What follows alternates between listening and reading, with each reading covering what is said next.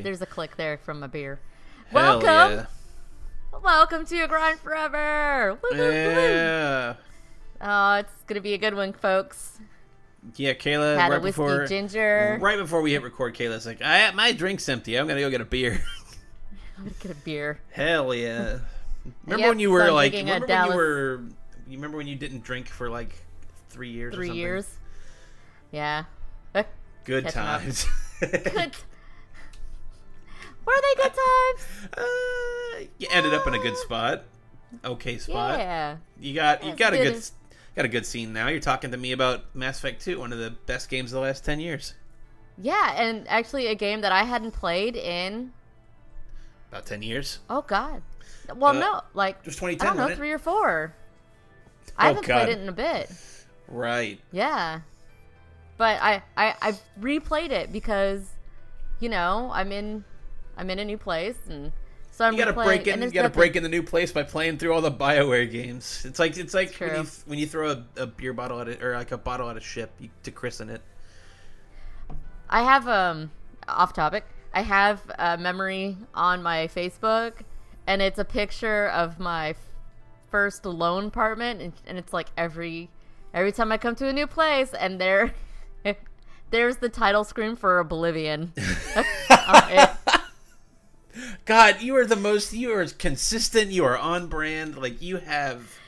That You'll never change, I guess, in that regard. know- There's nothing wrong with that. it says something because I'm a Taurus, so we are comfortable in our routines. It doesn't mean we're lazy. It just means we have a routine. It just means you're going to be And I have a playing routine. Oblivion, Skyrim, Oblivion. Mass Effects 1 through 3, Dragon Ages 1 through 3, and maybe a Fallout here or there for the rest of your life. Honestly, those games are long enough. You could probably do that. Yeah, and I've got and Fire Emblem.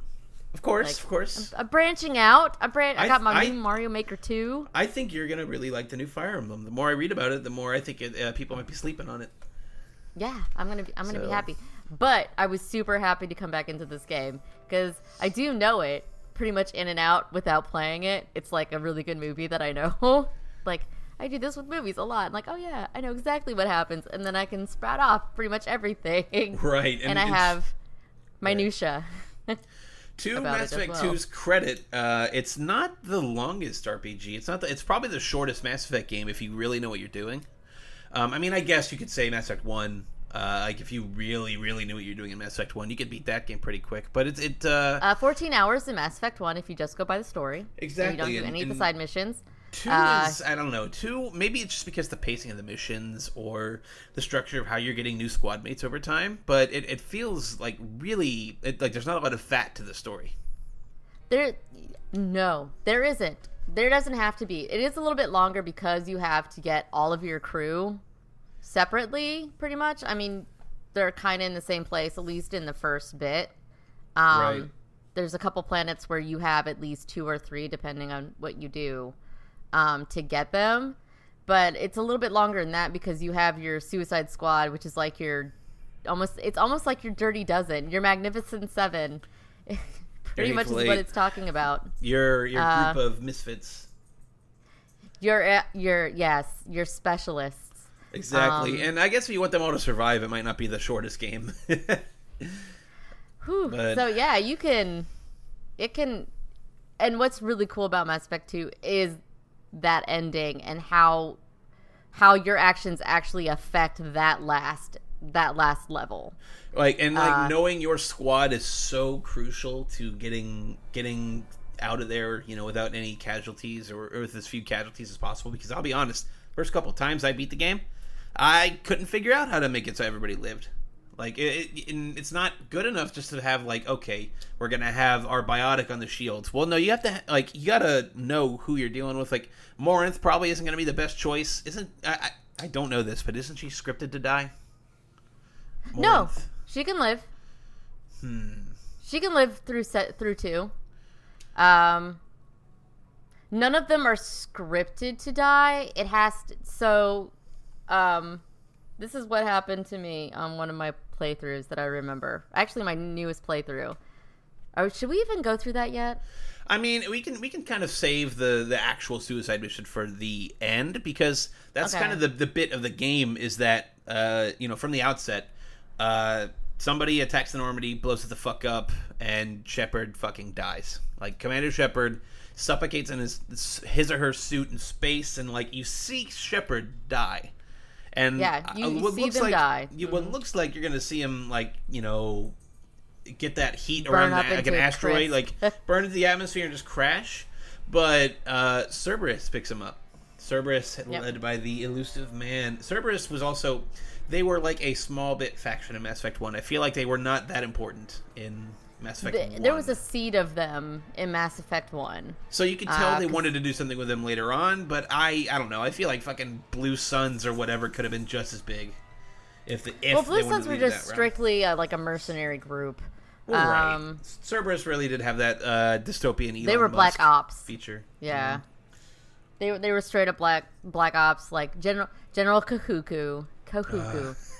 Yeah, for Mass Effect 1, you had to go. He's like, all my men are dead. I don't know what's going on. And then Cerberus fucking is dealing with husks on a planet in Mass Effect 1, and you find his body.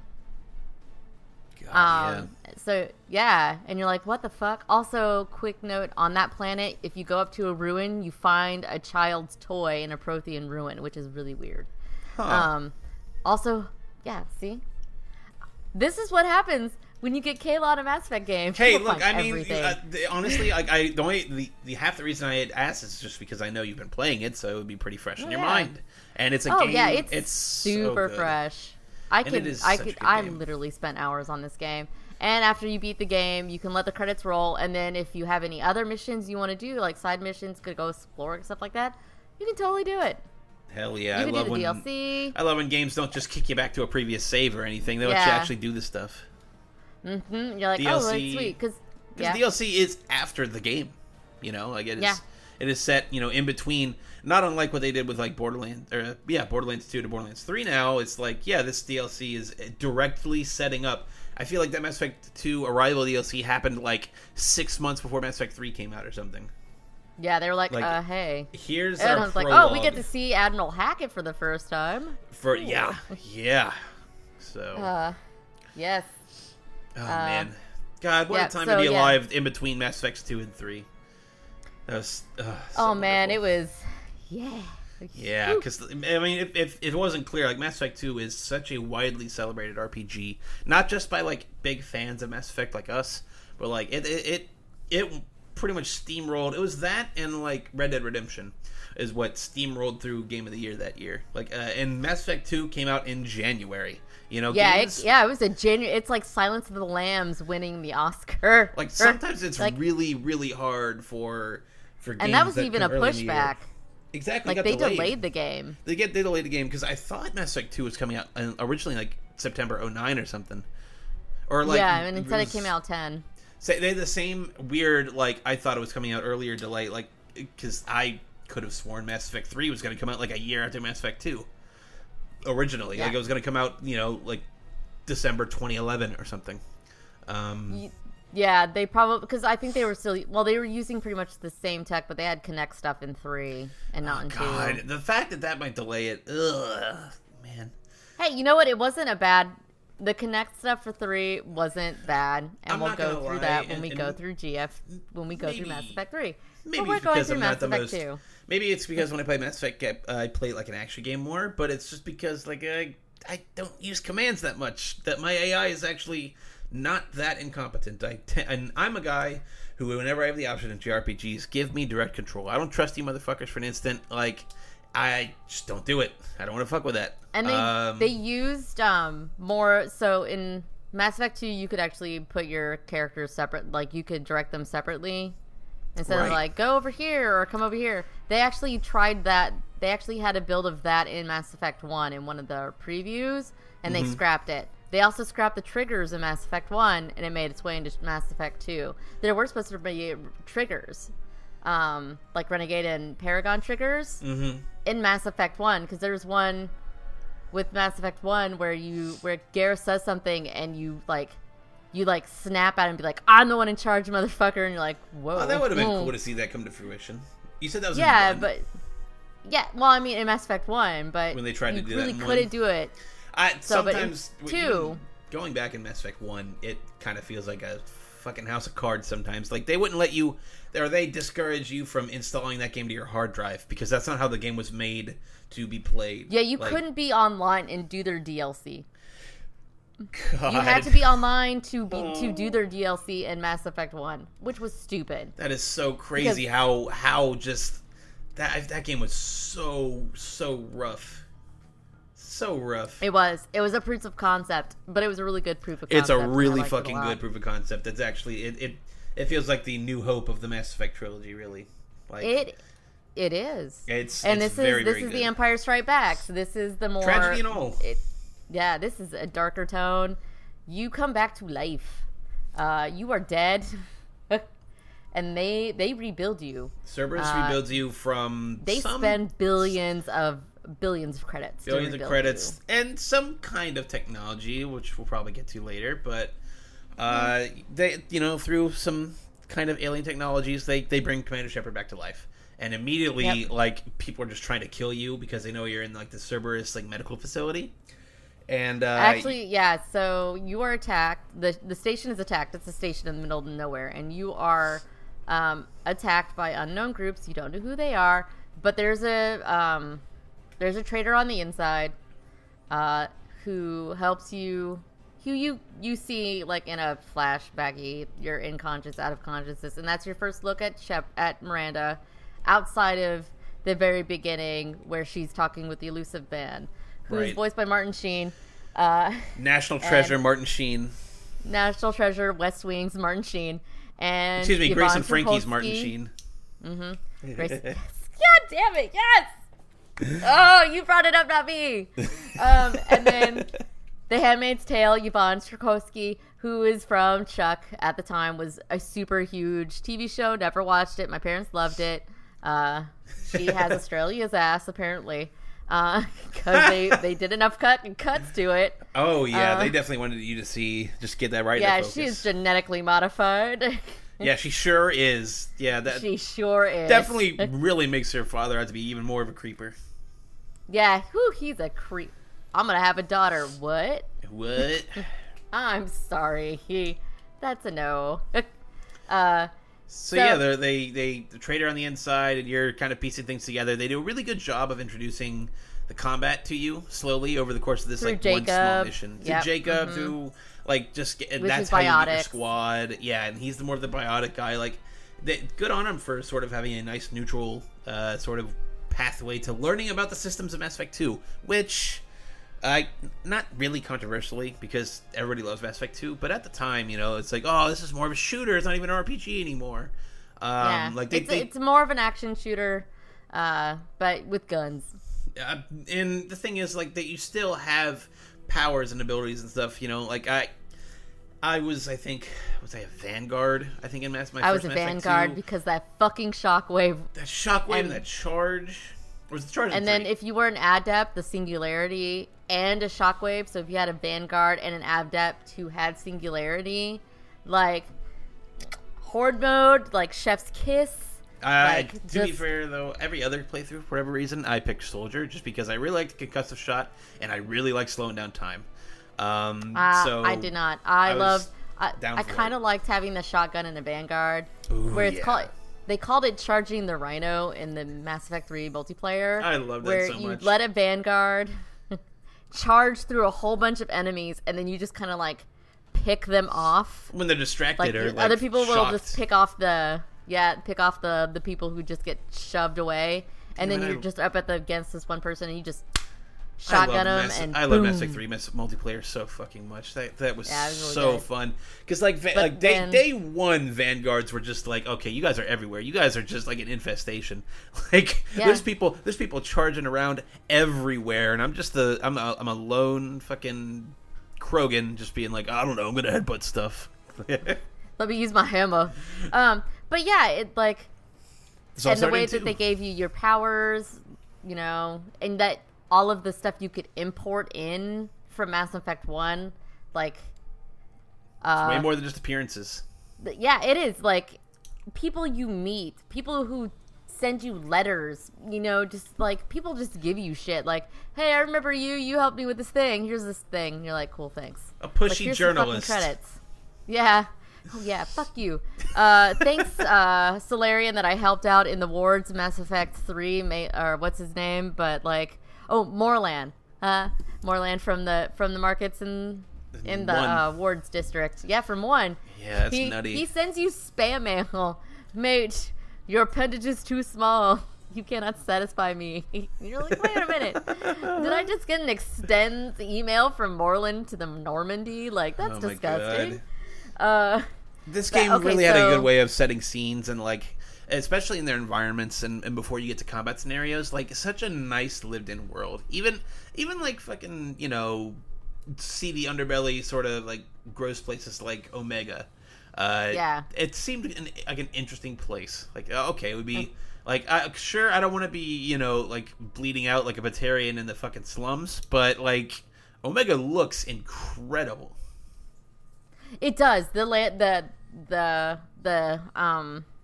viewscape behind where you're able to walk is incredibly detailed. So many good skyboxes.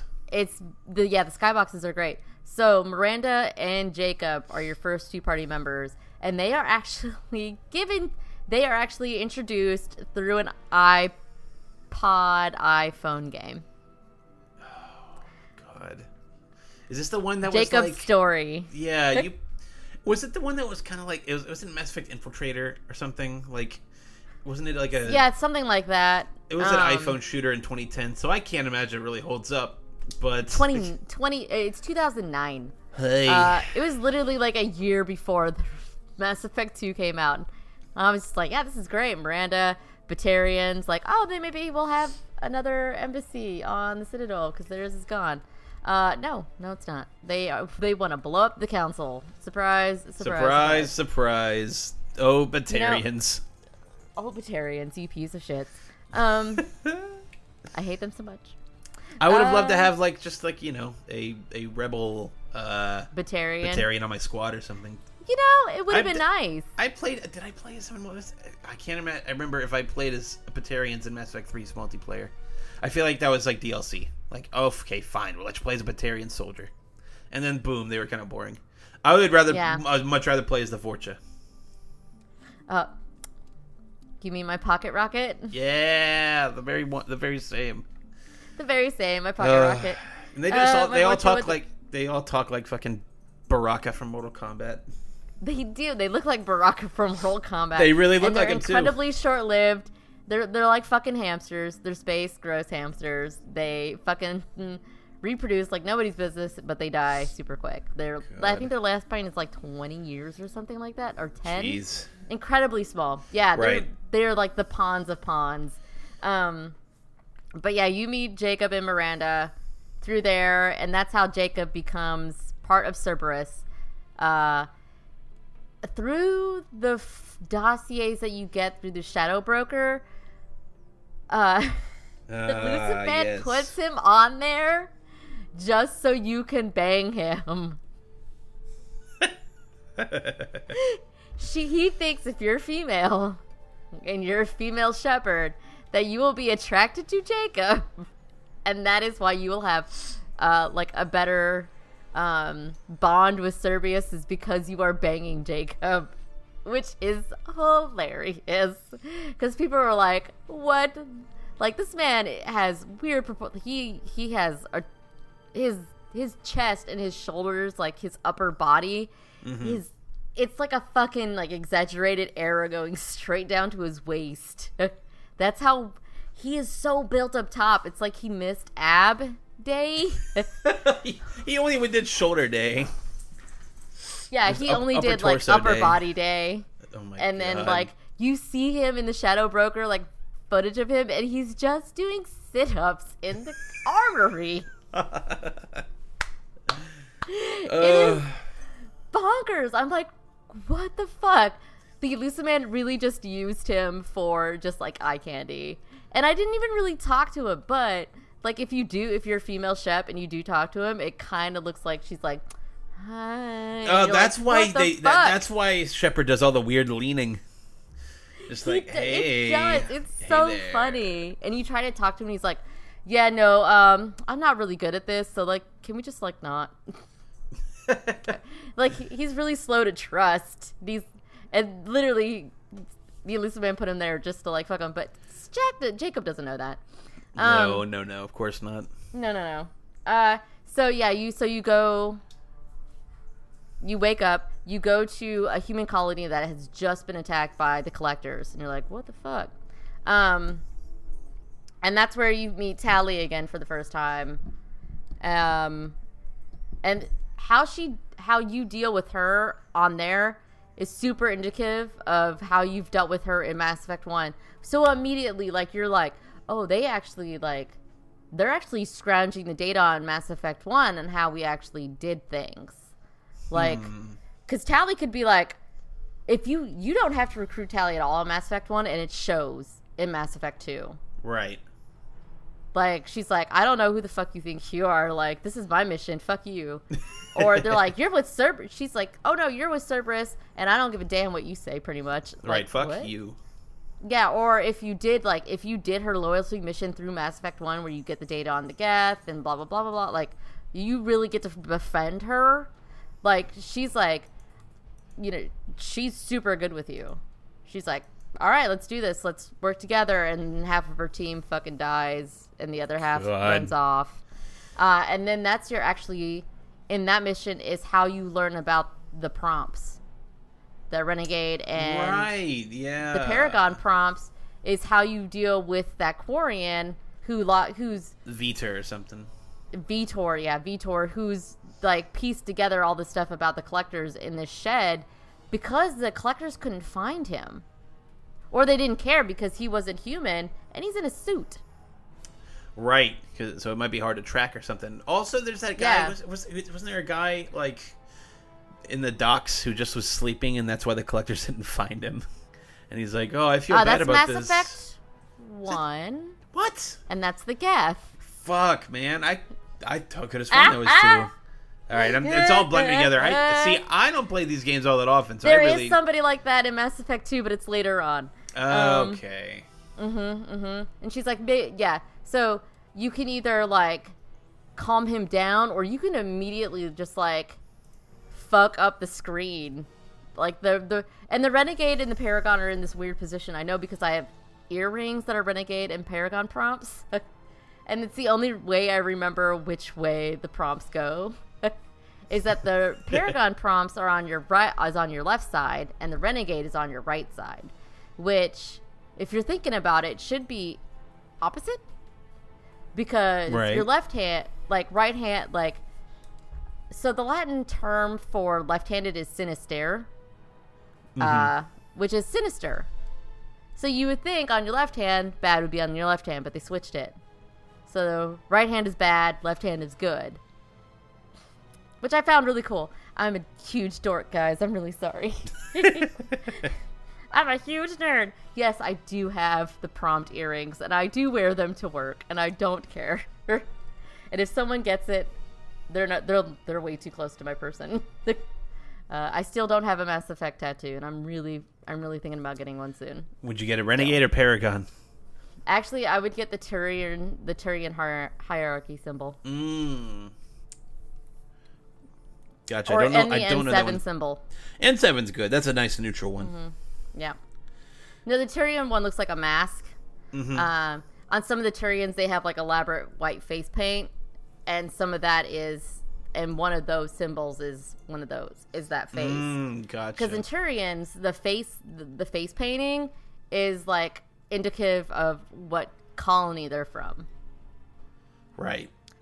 So if they don't have any markings on their face, they're called bareface, and that's pretty much like it's a insult. Saying that they don't have a colony, which means they don't have a place, which is really bad for Turians. Right. So okay. Now, real quick question about Turians. Now, their society is a little on the fascist side, right? Militaristic, not fascist. Okay, not fascist, and not inherently fascist, just more militarized. No, they have pretty much have like, you have to be in the military. It's compulsory military service. Think of them like Spartans. Okay. Pretty much. Less shitty Spartans. More like once you do the military, you have to do the military service. It's all about the society, not about the one type of thing. But they're really honorable. They, everybody's equal. Things like that nature. Okay, that's how that is. That's good. Mm-hmm. But they've got the biggest military in the galaxy. So at that point, this is where I start to lose the sauce when it comes to Mass Effect 2's plot, because I want to say you go to another human colony fairly soon after all this to see them in action. Well, then who's next? Nope. Nope. So you after that, stuff. you get your Omega. Is the Omega stuff? Yeah. You get the Normandy because you meet Joker again, and you meet Seth Edie. Green. The ships. I like Seth Green as the Joker. As Joker, I'm not gonna lie. He's not the worst part of Mass Effect. No. People are like, "Ew, it's Seth Green. He's the worst." And I'm like, "No, he's not. He's fine. I think he fine. brings a voice to levity, Joker. And you could talk to him on the bridge, and he's like, "This is my baby, but better." And then Edie pops in. Edie is an AI. She's shackled, and she is voiced by Trisha Helfer, who was who's 6 on Battlestar Galactica. Oh man. There's Battlestar Galactica people all over this. So yeah. So and Joker's not having it. He's like, this fucking sucks. I hate this. And you can either be super antagonistic to Edie, or you could be fine with Edie. And normally I'm fine with Edie, because being antagonistic to an AI is a bad idea. Right. Definitely, on the whole. Definitely a bad call. Embrace them. Don't love, not hate, man. Also, they could fuck you up, so... They could fuck you up in your sleep. Like, if you see the new Child's Play, be nice to AI. Be nice to AI. So, but she's shackled, so she runs like the cyber warfare suites, but she's not in charge of the Normandy. Right. So, she's like a really good Windows Defender or McAfee. It makes me hilarious. I'm so happy when I say that. It makes me laugh. No, so you get the Normandy, then you go to Omega. And that is where you meet Aria T'Loak, who's the head of Omega, who, if you've read the comic books and the books ahead, is where you meet her. She runs it. She's the queen bee. She hates Cerberus. She hates Cerberus. They killed her daughter. Right. In a book. Yep. And I would too. In a book. Read them, bitches. Read the Retribution. books. Retribution is actually a really good book. I do recommend it. So is the first book before Mass Effect 1, which teaches you about Saren and Captain Anderson and Kaylee Sanders, who you actually meet in the second book and in the third game. You meet her in Mass Effect 3. Her dad is a war hero for the First Contact War, blah, blah, blah, blah, blah. And that your first 2 dossiers are Mordin Solus, who's the Solarian. Yay. You get to fight with a Solarian. And a Turian named somebody named Archangel, who you're like, who the fuck is this guy? Also, that's where you meet your first DLC character, Zaid Masani. Who's just this gruff and grumble, mercenary. Yeah, he's really gruff. You see, like, you meet him and he shoots a Batarian, and the Batarian's like, help me. And he's like, shut up, no one asked you to talk, fucker. No, it's shut up, you jackass. Or no one asked you to talk, jackass, is what he says to him. And he gives you, they all have loyalty missions, but the add-on characters are like, so this is my terms of my contract, this is what you have to do for me, and then I'll fight with you. And you're like, great, okay, cool, we'll do that whenever we get time or some nonsense. He's got mishatched arms, he's got a fucking eye, he's got a huge scar because he used to be he used to run the Blue Suns mercenary. He pretty much founded it 25 years ago. And he's after his old time friend who shot him in the face and left him to die. Ooh. Classic revenge, cool. That's how everything goes in Mass Effect Revenge. Yeah. So it depends on where you go and how you meet your new people. So since I always... Okay, so Mordin Solus is a doctor-ish. God, I totally forgot about Mordin. Like... He runs a clinic on Omega, and there's a huge plague. I don't know where that could have come from. You have 2 human party members at front, or 3, depending if you have Zaid or not. If you get the Steelbook, like the collector's editions of Mass Effect 2, which is what I got, because you got a whole bunch of other stuff with it, you got Zaid Masani.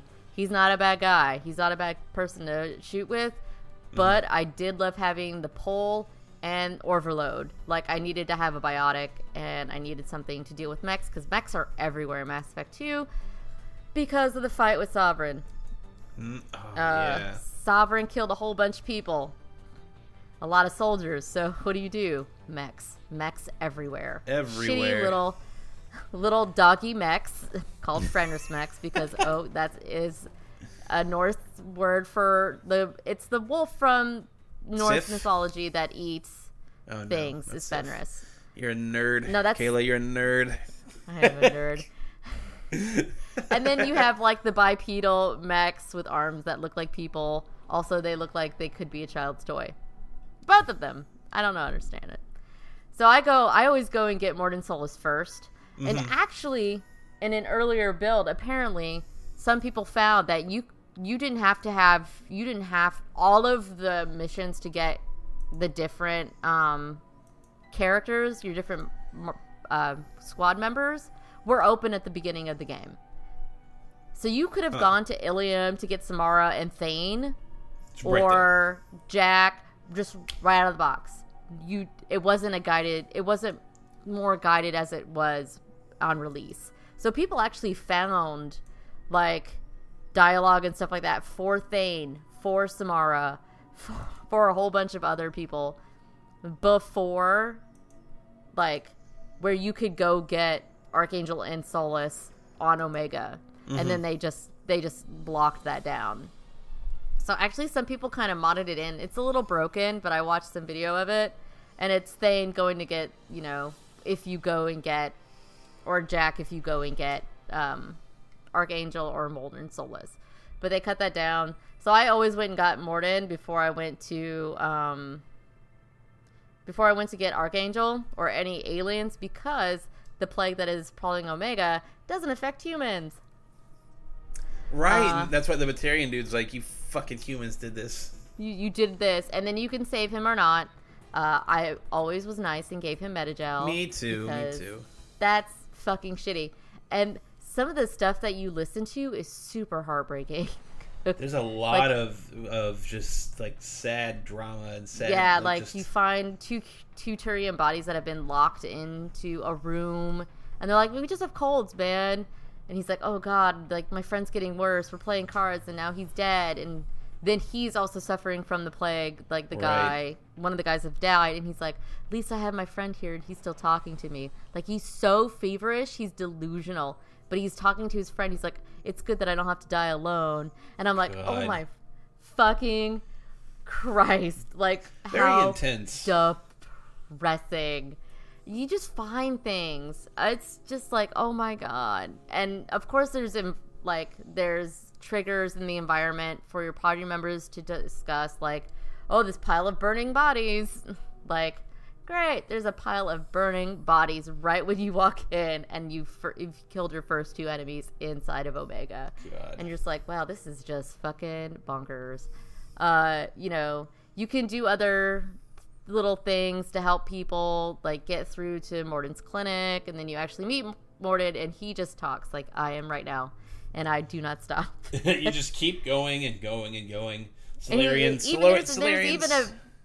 There is a renegade prod where she's like, shut up. You just take a breath and shut up and take a breath. Like, I'm here to recruit you. Oh, But isn't it also like Solarians only live like 40 years or something? So they, to compensate, think fast, talk fast, do everything fast. Yes, they are very quick with their, like, they're very quick to get over things. They're very logical. Like, they solve problems faster than the problems pop up. sometimes. Right. But, it happens. So you have to clear the plague on Omega to get him to come in. So you do that, and then you find out that the plague is actually given to the Vorcha from the Collectors to turn people against humans. Or it's pretty much like the Vorcha want to get ahead, so they're like, give us this thing, and they're like, all right, cool, here you go. So you can so the Vorcha can live, because the Vorcha aren't affected either. And then everybody can they get power. So the Collectors are species that are very secretive, but they have advanced technology. People only deal with them to like trade and shit like that. And they're very secretive, and no one knows what their homeworld looks like. They go through this Omega relay that if people go through have never returned. Mm-hmm. And so they're very secretive, and you meet them in Retribution for the first time. Huh. And that is how you find out about the Collectors. Right. They're very secretive. They love genetic abnormalities. Abnormalities? Abnormalities. Like twins. Like weird twins and shit like that. People who have genetic defects or some weird shit. Oh, that's kind of Naziist. That's kind of Nazi. That's what Joseph Mengele liked a lot. It's genetic testing. He liked anomalies. Yeah, they liked anomalies. Well, so the Nazis love twins because then they can have a control group or an experiment, and they could see. Yeah, okay. God. I learned that in a documentary. Don't ask me about that. Don't ask me why I watch those stupid things, but I do. Dates. Yeah, so that's what the Collectors are, and the Collectors gave them this, and you clear the plague. Varden's like, "Yay, let's go, cool." Mm-hmm. And then you ask about Archangel, who every single the main 3 mercenary gangs in Omega want to kill because he done fucked up a lot of shit. He's a renegade, and they killed everybody in his command.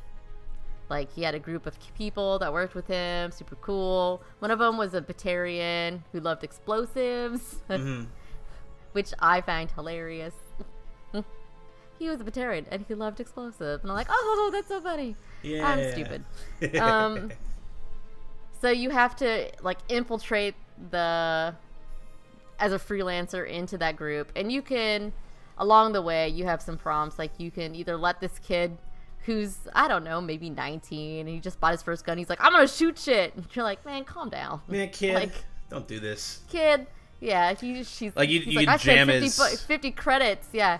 You can jam his gun. He spent 50 credits on his gun, and you're like, you break it, and you're like, yeah, get your money back. And he'll send you an email or something. Yeah, this is where it is. He'll send you an email, or send you an email or something later. But man, you saved my life. I did not know what I was doing. It's I'm dumb. Yes, you are. Kids are stupid. And this whole time, I don't know if we talk about this at all, but a lot of the game outside of combat and outside of missions is centered around gathering resources. It's through a, at the time, somewhat infamous mining minigame. Where you just send probes into planets, and then there would be a thing on a radar. Yeah, I liked it quite a bit. I didn't think it was a problem at all. Well, so in the beginning when it first came out, that scanning thing was slow. Oh, so they patched it to make it faster or something? Yes, and then they patched it because there was an upgrade where you can make it faster.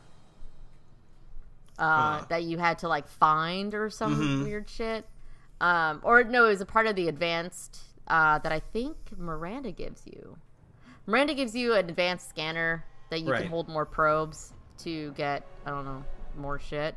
So instead of letting you having to upgrade, they just patched it where it was faster because it was super fucking slow. Maybe that was more why. Awful. It was awfully slow. I was like, this is mind numbing. You hated to go and mine things. Yeah, It was awful. And that's the first time that they also did the gas. Like, you actually had to figure out, like, how much gas you had in the Normandy to go to a fucking planet, to go to a system. Had to manage your gas intake. You had to manage your fucking gas. Like, I feel like that was more annoying in Mass Effect 3 when you had to, like, be chased by Reapers sometimes. Oh, yeah, you couldn't scan too hard or else the Reapers would come after you. God damn it. Man, fuck you. That had some tense moments, like, oh my god, am I gonna get out of here? Ah! And then you had to wait, and then you could go back. Ugh, it's the worst. Yeah, so yeah, you actually had to mine resources, and you had advanced training. You could get better equipment. They had a whole bunch of prototypes that you could get. Like, one was literally just a little nuclear cannon who would just shoot a mini nuke. Right. It was like a weird Mass Effect mini nuke. Little fat one man. was a cryo. Was like a cryo gun. Because also heavy weapons. They gave you heavy weapons that you could actually use in, like, so you got a grenade launcher starting out. Right. They also gave you this thing that had like a mini black hole. It shot like a little vortex thing. It was fucking rad. I used it on the gunship with Archangel. Yeah. And literally just like blew it out of the sky. It was great. After I killed the Batarian who's trying to fix said gunship. It was great. Also a renegade prompt. It was amazing. They actually showed that in one of the E3 conferences. That really? Prompt. Yeah, where he's like, yeah, because they're showing you like pretty much. It was a video showing you how to like Archangel and it was showing you combat and stuff like that and how choices mattered. Or some weird shit. And it showed you the Batarian. He's like, well, time for me to get back to work. Boop, boop, boop. And he turns the visor back on. He turns around. And there's your prompt, Renegade. And he's like, you're working too hard. And you literally electrocute him in his own suit. And he's like, ah! And he falls over dead. But it also affects the gunship. Because he didn't fix it all the way. It's kind of broken. Oh, man. Which means it's easier for you to kill. You can fuck it up a lot easier. Because, like, yeah. You can, you can also override a heavy mech. You're such a dick to that mechanic, dude. You just completely, like, horror movie-esque. You just, like, basically drop it on him. God. Oh, yeah. It's great. You just shove this thing into his suit and just electrocute him inside of it. It's perfect. That is so crazy. You can also you can change the foe and friend, the IFF, on a huge mech. So when they deploy it, it turns around and shoots all of them with, like, fucking rockets. It's great. Mm-hmm. I love that. I love that level so much. But yeah. So yeah, you could have that. You could have a couple other, and then on the way you got different heavy weapons like the missile launcher, one shot, like electric volts or whatever, and it would pass from enemy to enemy, which is super helpful with all of the mechs. Right. It's great. There's a flamethrower that you got that was an add-on with Zaid. Firewalker pack or whatever. Yeah, no, Firewalker was the ship, was the hover ship thing that had no shields, or no, it had shields, no gun, and it bounced really well. It was like the hovercraft thing. Firewalker was that, and that was that vehicle no one used because you didn't need to, unlike the Mako. That fucking dollar store Mako. It was a dollar store Mako. I hated it. I hated it. I loved Mako so much because I literally could just climb and upwards, like vertically. Mm-hmm. It was great. Yay, Mako. Makos are the best. Everybody who says differently is fucking stupid, and I hate you. It was so quaint when that was the biggest complaint about Mass Effect 1, man. It was just like, I don't like besides driving. The loading times, the pop-in, and the random crashes, yeah, it was the worst. Yeah, especially the load times. But that almost became like an endearing meme, you know? Like It did. I'd always make sure to zoom in on fucking Tally's ass or something when it froze. Like when the elevator froze for like 20 seconds. I'm like, yeah. Oh, I always made it so that people were holding hands. You turn the angle so it all looked like they were holding hands. It was so cute. Yeah, okay, it really felt like moving on. We are 45 minutes in. Ooh, yeah. This is going to be a multi-episode, apparently. Potentially. Yeah, probably. Archangel is Garrus Vakarian. Yay! God, we're still on Omega. We're still on Omega. And if you have recruited him in Mass Effect 1 or not depends on how you greet him. If you're super friends with him, you're like, Garrus! If you're okay friends, like, Garrus Vakarian? He's like, hey, Shepard, call me Archangel, blah, blah, blah. And if you hadn't recruited him through Mass Effect 1, you say Officer Vakarian. Ooh. Yep. Interesting. Because if you don't know him, he doesn't know you. And you can't romance Garrus if you didn't recruit him in Mass Effect 1. You can't? You can't. Nope. You cannot. I know, I tried. I did a special playthrough just to make sure, and you cannot. So, no. Great. So, great. So you get him, you wander off, and then you go to get Jack, and you go to get Grunt. You think you're going to go get a warlord named Okeer, and instead you get a tank-grown Krogan named Grunt, who tries to kill you when you open him. Grunt. He's my baby. Steve Bloom.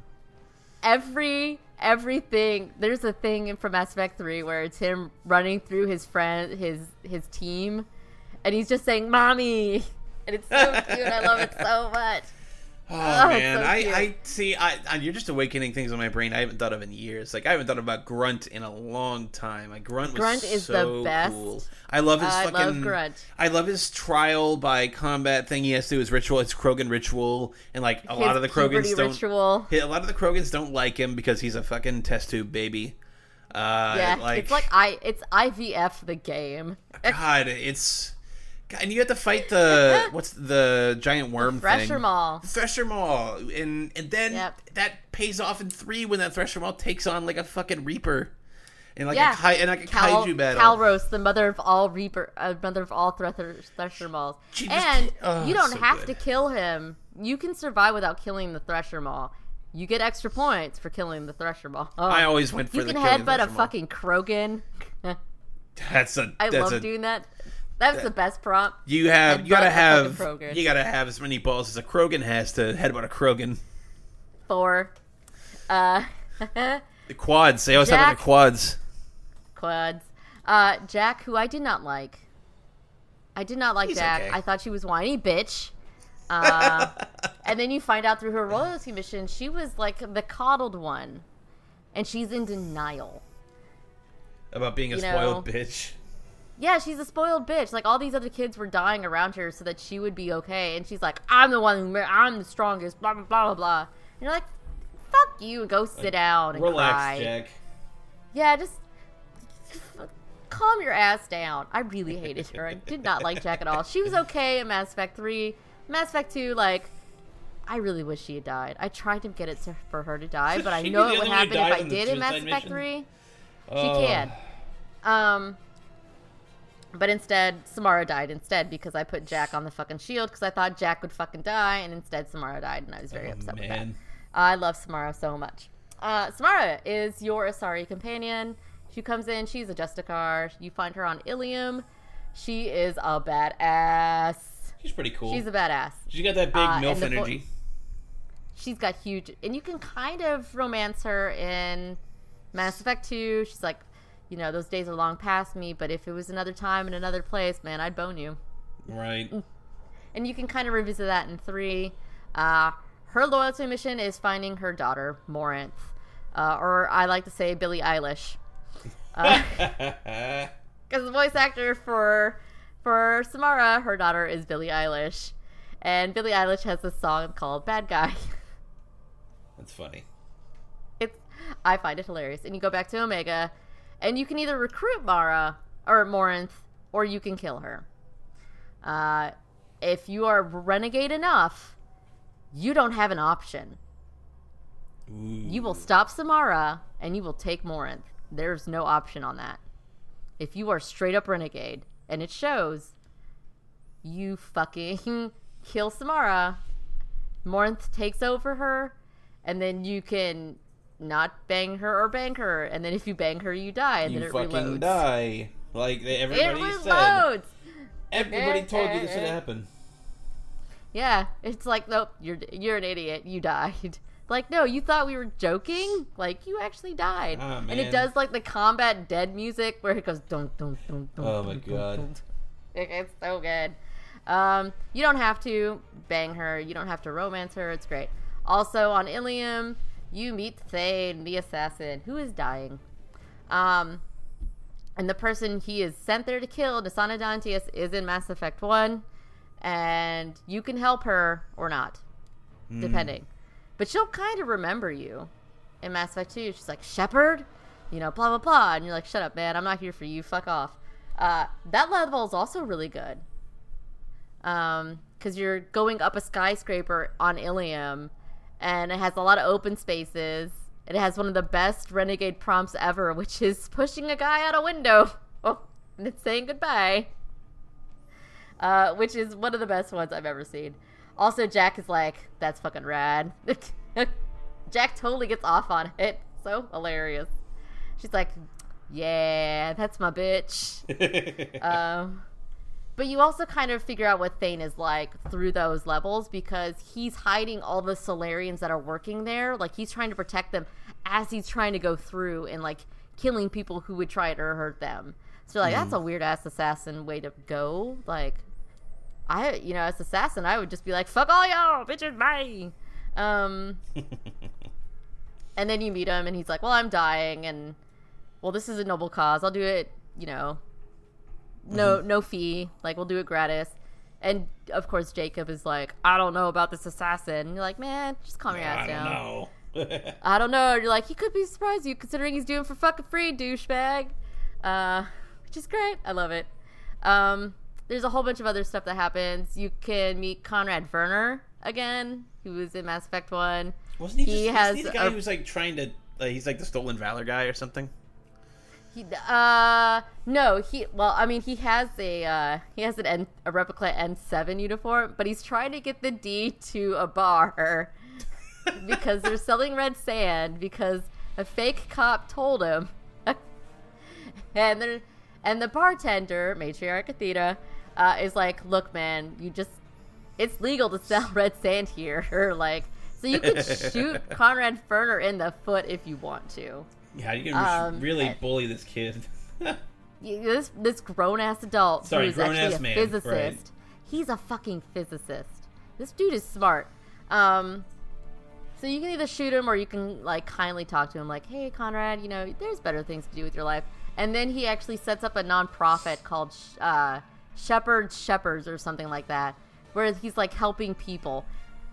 Which is like, okay, cool. He has a wife? What the fuck? Like, this guy has a fucking wife. His sister is also in Andromeda by this time, or on her way to Andromeda. Yes, he has a sister. She talks about him in Andromeda. Right. In a club on not Aladdin, the place where all of the bad people are. The exiles go.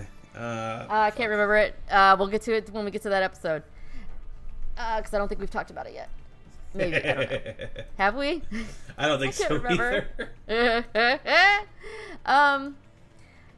Ilium is, like, really pretty, but it's also as bad as Omega.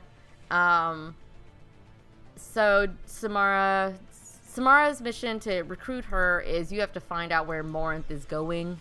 Mm-hmm. The Justicar is she's a part of this thing called the Justicar, which is like this old-timey peacekeeping, like, monk thing where they are, like,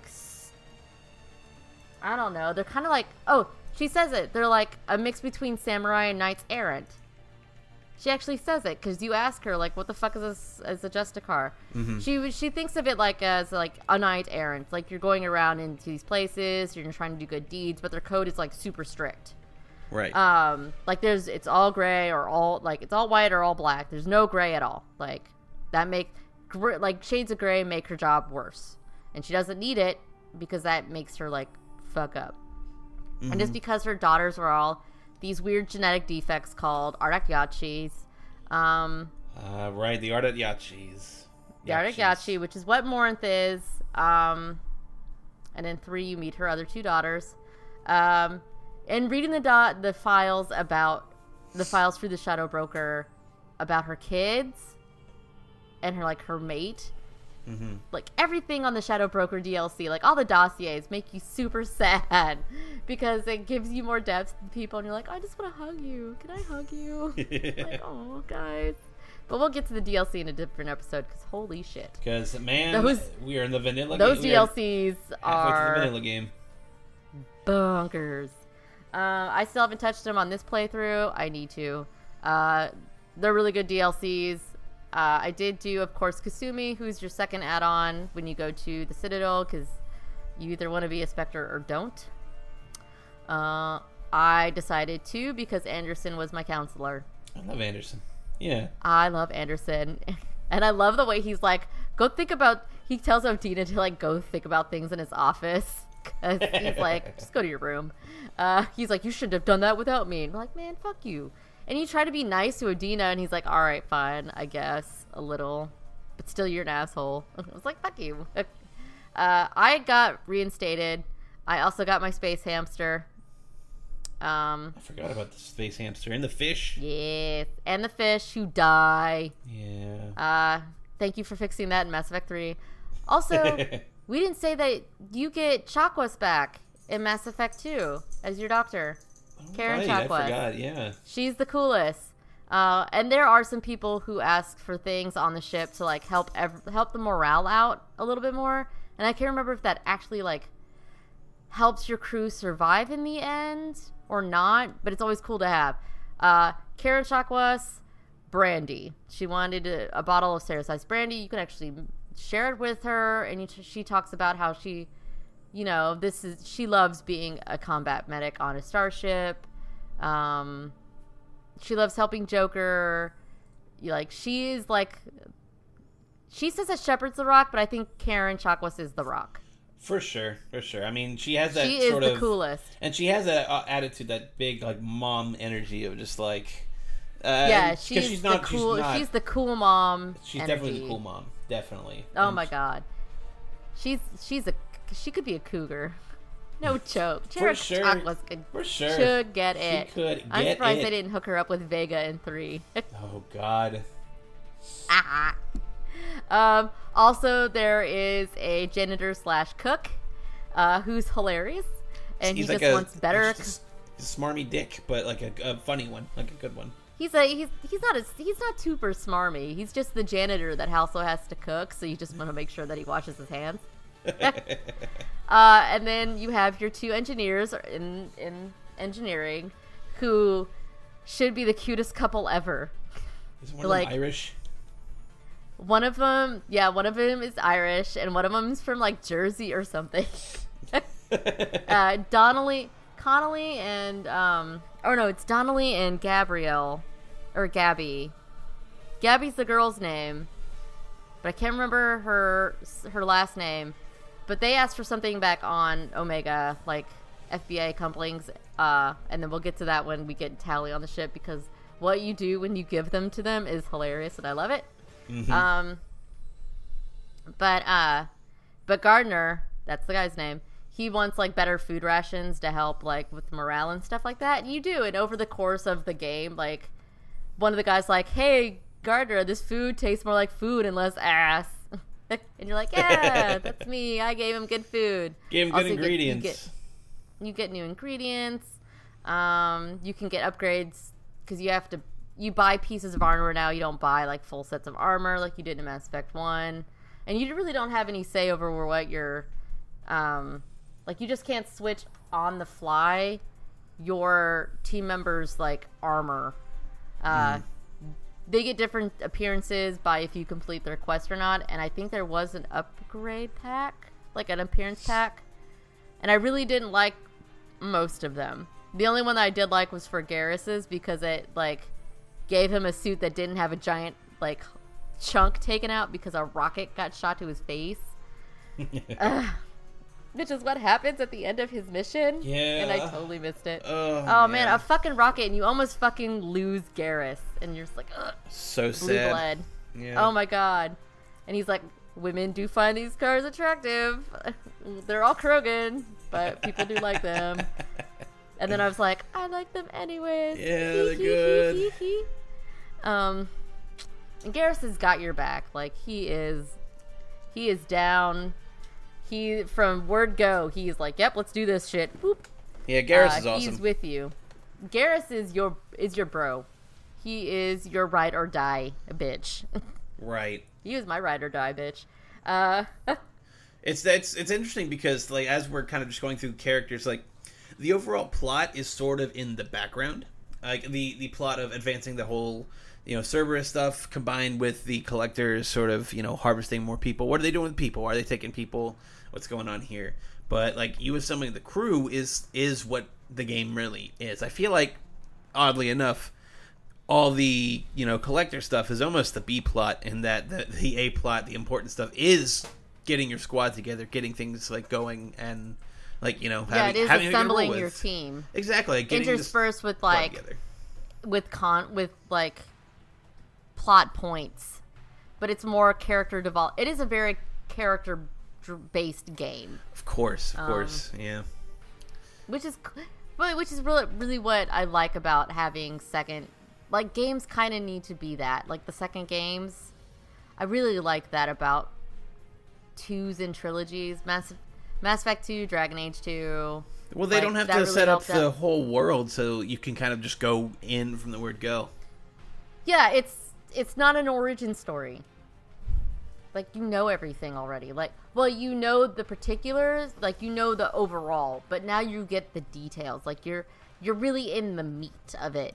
Like, exactly. You get to, like, it's like seeing this dish and you have, like, a taste of it and you're like, oh, that's cool. And then you, like, really dig in and you're like, oh, man, like, I'm really getting, like, the spices. Like, you're really getting the depth of flavor and how, like, the different ingredients really work together to bring this piece, like, as a masterpiece. Right. I'm not hungry. It's just the best analogy I can get. But yeah, so it is really like finding your team, finding who you click with. This is the first time you meet a Drell, which is what Thane is. Oh yeah, and then you realize like why they exist. Like, why are the Drell there? Well, their planet was dying before they even had like a nuclear fission. Like, their planet was almost dead, and the Hanar saved like 500,000 of them. And the rest died on their planet. God, right. And it kind of brought a lot more, not notoriety, but like positive attention to like the Hanar. The Hanar were a just people. They used them on the Compact, which is what it was called. But they pretty much used them as like caregivers. Like, they could do things that Hanar couldn't do, like assassins and shit like that. But they were more like servants. Maybe, I guess then it wasn't so great that what they did, but I don't know. Like, I mean, they helped them out. They did what they could. They also used it to their own advantage. They definitely seem like the comic relief races alongside like those really short, like, brown ones. Volus? The Volus. Like there's a bunch of races that I feel like they're like whenever there's a prominent one in a scene, like they're just there for a joke. Yeah. Well, I mean, the Hanar were a literal joke in Mass Effect 1. Blasto. So Revolt and yeah, Blasto, the jellyfish stings. Hanar's first Spectre. And also a Volus. You do make fun of a Volus in Mass Effect 2 when you're trying to find the ship that Samara's daughter, or the person that Samara is going after. You can really bully the shit out of him. You can push him over. You can knock him over. That's so mean. I'm a biotic god. Yeah, you are. Okay. Whatever, bitch. You fucking kick him over. You can be like, you could just like, it's a tap. Like, you flick your finger at him and he just falls over and he's like, oh yeah, I probably need to take a nap. Or you could just say charge. And he just like runs into this area full of toxic gas canisters. It just gets murdered. Christ. After like sending out this tiny little biotic thing. And you're like, bleh. And you're like, and she's like, fuck you. And she just shoots him with a shotgun. Like this Asari mercenary. It's great. I love it. It's one of the jokes of Mass Effect. It's a big running gag. Yeah. It is a running gag. I love it. Oh shit. Also, Ilium is where Miranda's loyalty mission is, where you deal more with like her father and how she got away, and her sister, and her sister who is genetically her twin, who kind of doesn't look like it, but I think it could be the coloring. Like, Miranda's super light skinned, and Oriana is not. I was like, I don't know how they could be fucking genetically the same. They look pretty different. Right. But whatever. And then, it helps her deal with, like, I've gotten this, like, everything that I care about is safe. I can do this mission. Because that's what the loyalty missions are. They're really just like, if I'm going to leave this earth, this is how I want to leave it. Right. And you do it. And you can either, like, not do it. Or in Zaid Masani's case, he is contracted to get rid of Blue Suns from a factory. And you can do what the contract states that he was hired to do, which is get fucking Blue Suns out of the fucking factory. Or you can do what Zaid Masani wants, and you go after the head of the Blue Suns and kill him. Right. If you don't have enough Paragon or Renegade skills, and you do the Paragon part, Zaid Masani will die. Because you don't have his loyalty. He's like, I'll do the mission, but fuck you. Like, I'll do my job. Right. If you do have enough, because he's about, like a canister falls on him, and you're like, I should just leave you here because you're a fucking asshole. You can Renegade or Paragon him, and then he will, like, be loyal to you. Or you can kill Zaid Masani by burning him alive. God. Or not Zaid Masani, Vigo Santiago. Yeah, Vigo, I remember. I actually do remember that. Man. Vigo Santiago. That is his name. You can burn him alive. Wow. And that's a really cool play on mechanics on the environment with, like, the fire and shit like that. Because the factory is burning. So you have to, like, go through the environment to, like, shut off things to turn off the fire. Which is really cool. It's playing with fire. It's playing with fucking fire. Which is kind of what you do with Zaid Masani. Because you are playing with a goddamn fire. Right. Yeah.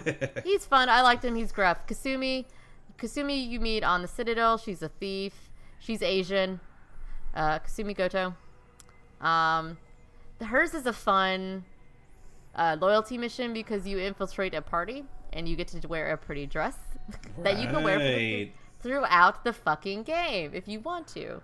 Because you can change your casual outfit. You're not stuck with what you had in Mass Effect 1. You can wear more dressed up. You can wear more casual. You can wear, like, that weird science gear that they've got, like the coat and stuff. You can wear, like, the weird colonist garb that had, like, overalls or some weird bullshit. I don't know. I didn't like it. Or you can wear the dress. And when I got that dress, I never took it off. I love that dress so much. Yeah. If I could pull that dress off, I'd cool fucking get somebody to make it for me. Right. And that's... You get a new gun, which is cool. Donovan Hawk is the antagonist of that one. He's South African. You can tell by his accent. And you get to blow him the fuck up. Hell yeah. And Kasumi Goto is hilarious, and he loves Jacob's ass. That's funny. She has it hard for Jacob. Is so funny. She definitely falls for the elusive man's actual goal, like actual trick of Jacob. Yeah. She's like, Jacob. Wrong target. Yeah, she'll start leaning all weird. Main. She'll start leaning all weird. Like, yeah, but she also picks up like, oh, you and Garrus, huh? Kind of cute.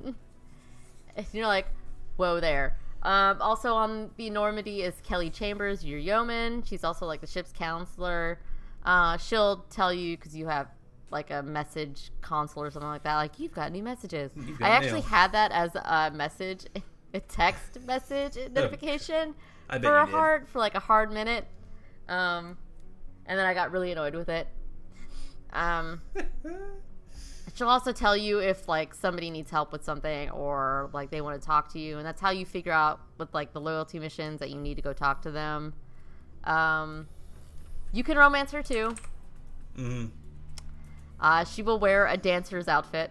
That weird red plastic thing. And you're like, whoa, okay. She'll dance for you and cuddle. That's really weird. I couldn't. But she'll like, oh, you like bad boys? I'm like, yes, I do. And she's like, yeah. And you're like, whoa, okay. You see her in 3, briefly. She's not like a huge love interest, so she doesn't really carry over. Mm-hmm. But she's fun, and she if you're nice to her enough and you hang out in your cabin or whatever, if you're just a friend, she'll try and feed your fish, but she's really bad at it. That's what I heard. Anyways. I remember that part. Yeah. God. One of the cute things on Ilium is an Asari who her boyfriend, a Krogan, is spouting love poetry at her. Oh, blue rose of Ilium.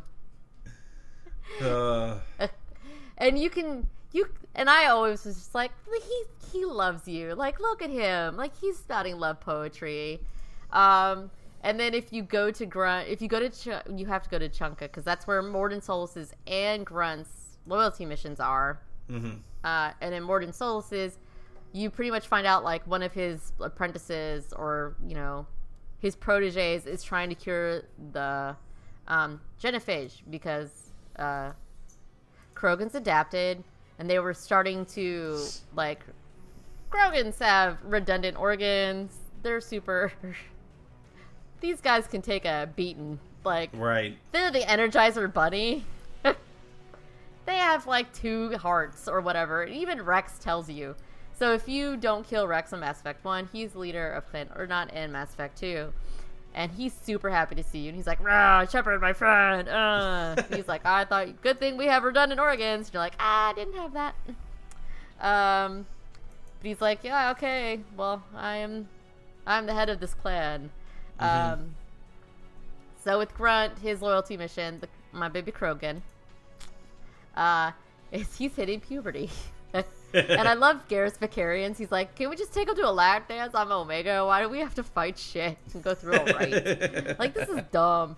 That's so funny. And but it's really funny is that if you go through YouTube and you watch all the reactions, like, Rex is like, I don't care what you call it. We call it the rite. Like, he has to go through this rite of passage, which is just you killing shit, which is great.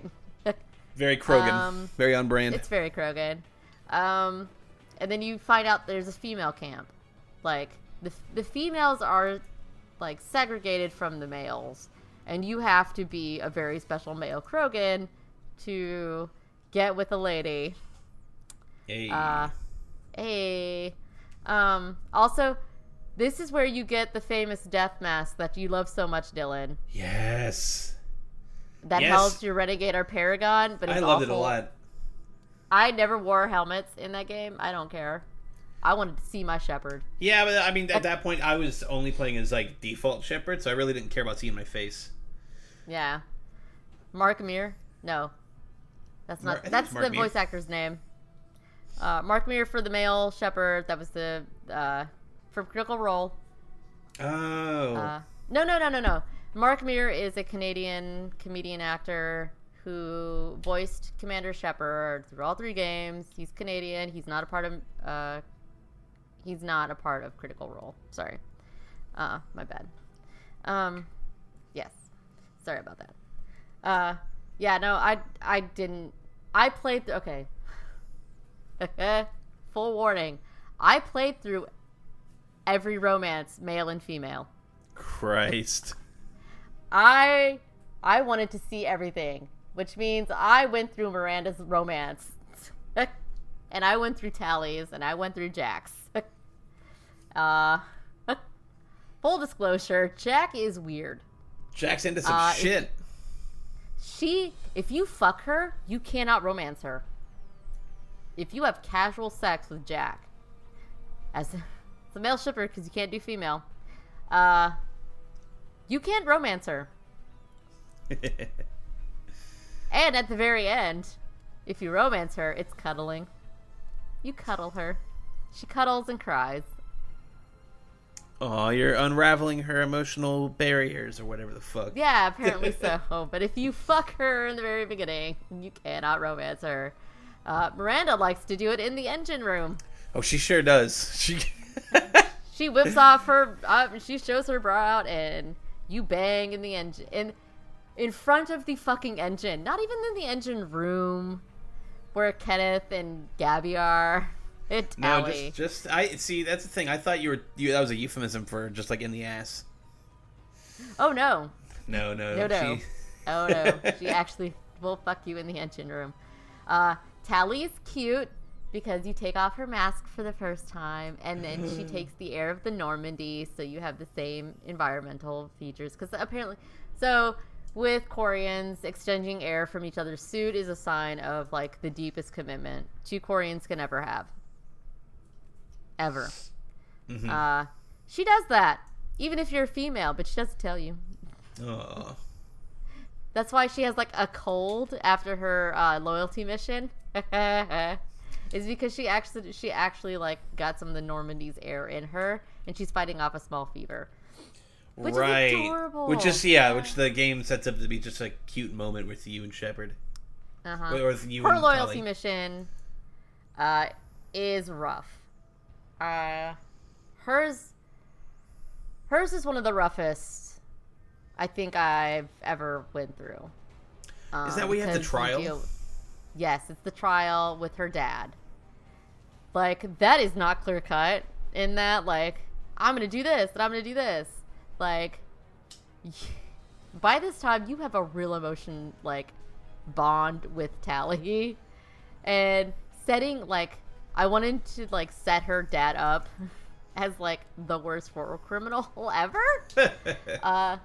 Because she doesn't get exiled. But she's like, but I'm, like, they give her the Normandy as a ship name. Quarians have ship names. That's their last name because they've been on space for so long. So they call her Vos Normandy. So you have to represent her as her captain, which is really great if you have a really good or really bad. Like if you have a lot of Renegade or Paragon, because those parts help out a whole lot because they can either make or break. Whether Tali gets exiled or not. And what's super hilarious is if you have a third, if you have to have another person in your team. If you have Legion, who is the Geth, who you meet. Oh shit.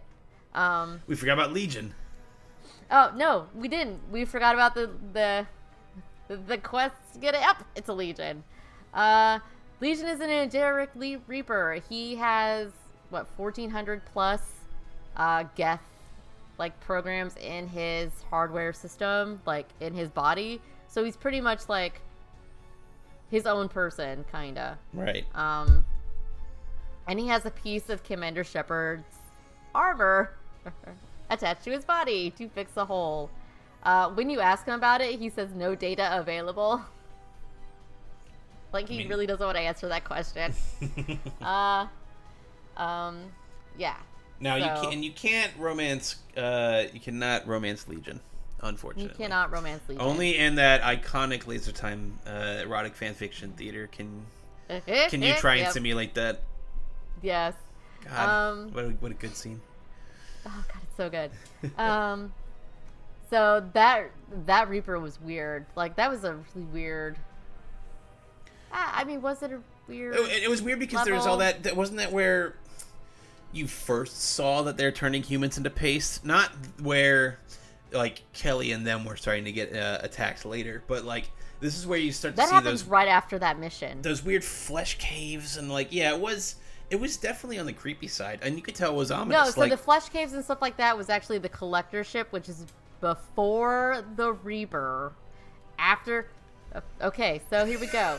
So the main plot points, without the character stuff, is Freedom's Progress, then Horizon, which is you are in the midst of a Collector attack on a colony, and you're trying to like stop them, and half the colony is gone.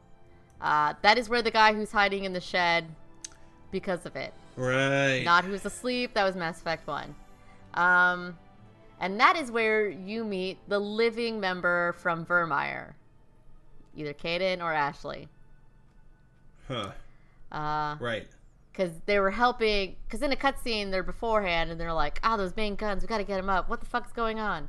And they are not having it. They're like, you are with Cerberus. And you're like, no, man, like, come with me. Like, I need you, please. Especially if you romance them. And if you have Tally if you have Garrus, because you won't have Tally at this end. At least I don't think you... No, you won't. You won't have Tally in Horizon. You'll have Garrus. And they'll be like, Garrus, you too? Like, what the fuck, man? And he's like, come on, like, get in here. Like, we need your help. Like, why won't you see reason? And they're like, no, I'm my alliance. I stand with the alliance, blah, blah, blah. You know, it's sad. It's sad. But you get to see, like, how the collectors are taking humans. Like, they're freezing them in place. In these weird stasis field things, so that And they're they alive are when they take them. They are alive and they are fully aware. And you can kind of, like, see their eyes kind of move a little. Right. Which is really weird. It's so weird. And then after that, Horizon, you pick up another couple of team members, including Tally. And you meet Alec Baldwin from Chuck. And Firefly. He's also a Quarian. Haystrom, which is a colony that was once settled by Quarians. But is that the one where the sun will hit you? Yeah, if the sun hits you, it wrecks your shield. Fucking hurts you? Death everywhere. Yeah. The literal cutscene going into it is a bug walking into the sun and then burning itself alive. Jesus Christ. It's ash. Like, that is what it is. Like, the sun is, like, almost going supernova within, like, a couple centuries, which is unheard of. And that's where you get Tally. It's kind of cool because she talks about, like, how being with you when she was, like, just coming into the pilgrimage, like, taught her how to, like, think outside of the box. Right. Like, the mining charges to get core samples and stuff like that. Like, and she's like, I wish Shepard was here. She would know what to do. And you're like, hi, I'm here. You're like, Jesus Christ. And then you get her, and you're like, yay, my friend. And then after Prison, and then there's the collector ship. Where it's actually a trap. Right, yeah. Like, isn't it And so that, like, the like, whole crew's gonna be away, and then the collectors fucking backdoor the Normandy and start taking everybody from the Normandy? And that is after the Reaper. Yeah, the derelict Reaper. Right. Yes.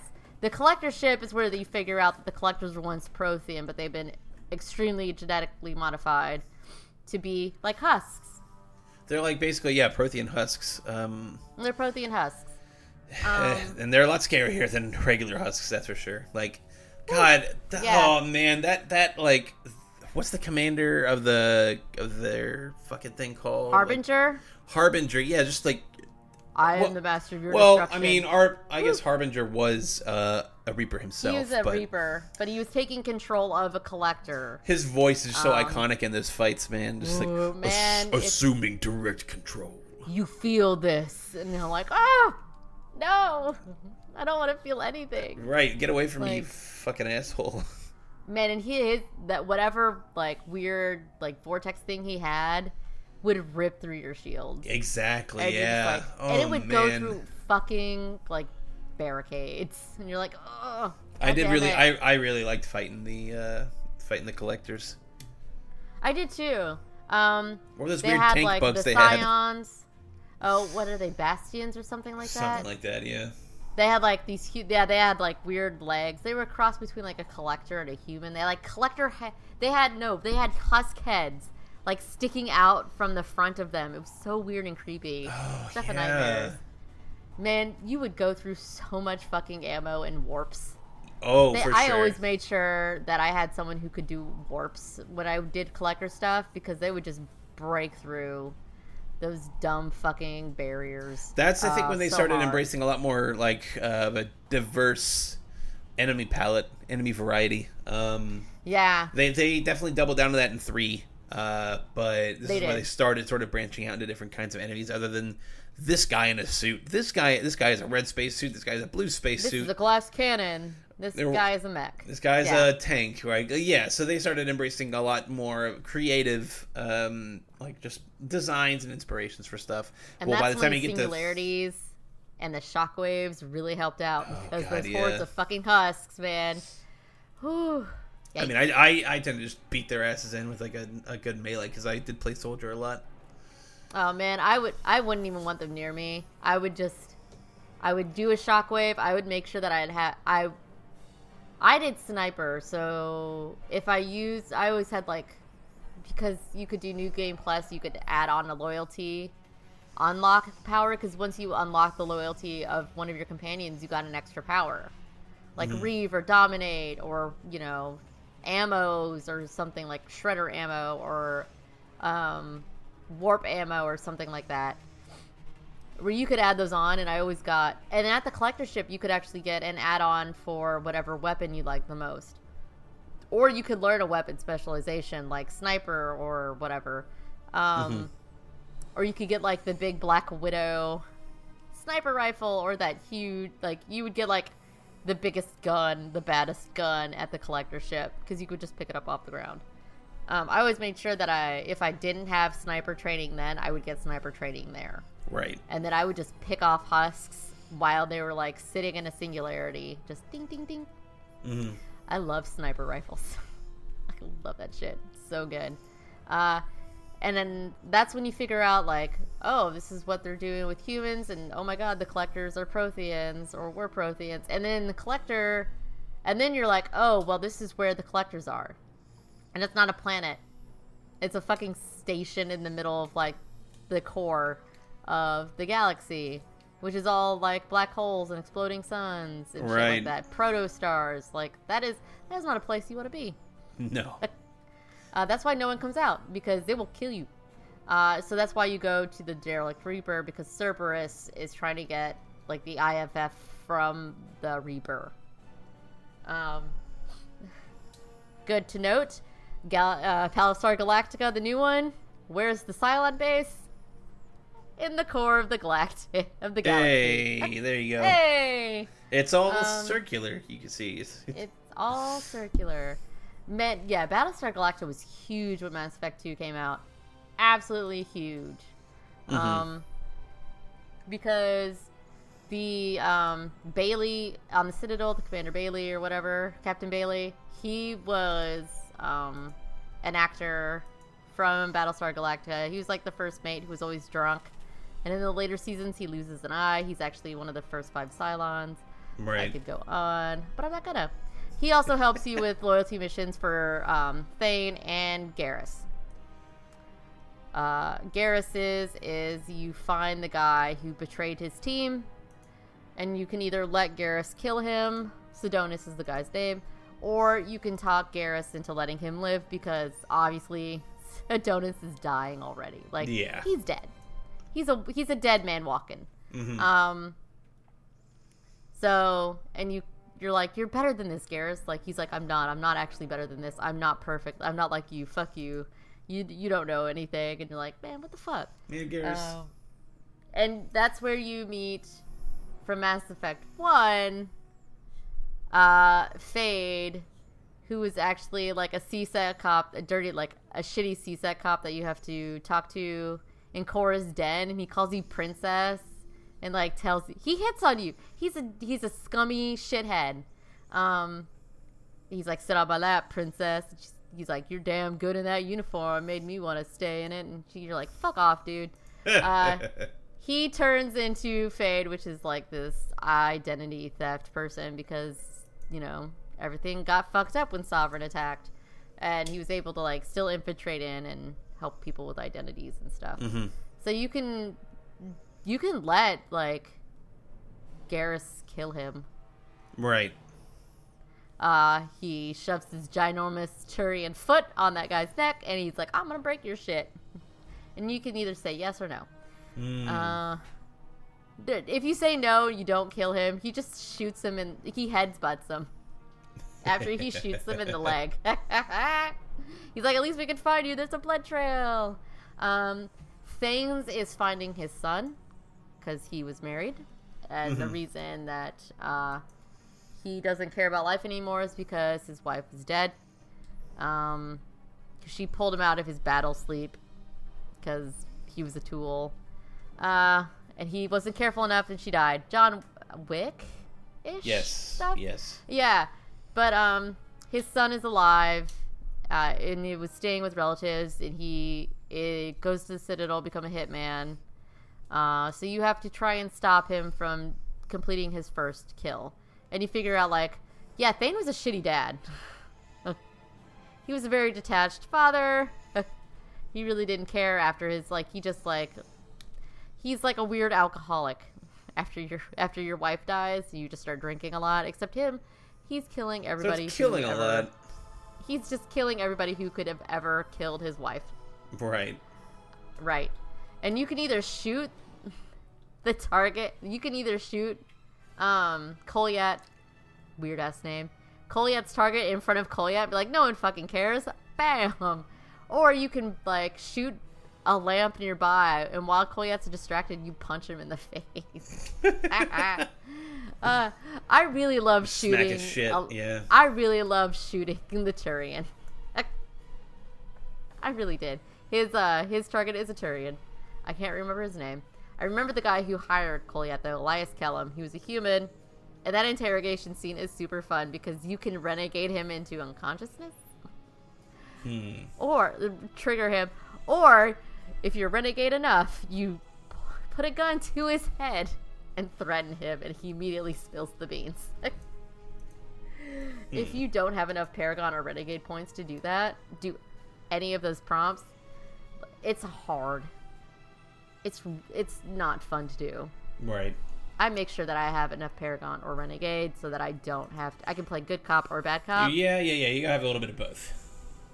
But if you have, like, too much in the middle, like, if you have enough of both, like, none of those will ever pull in, or they're both grayed out, and it's the worst. I hate not having enough Renegade or Paragon to do, like, persuasions, because it also hurts when you do loyalty missions between two different characters.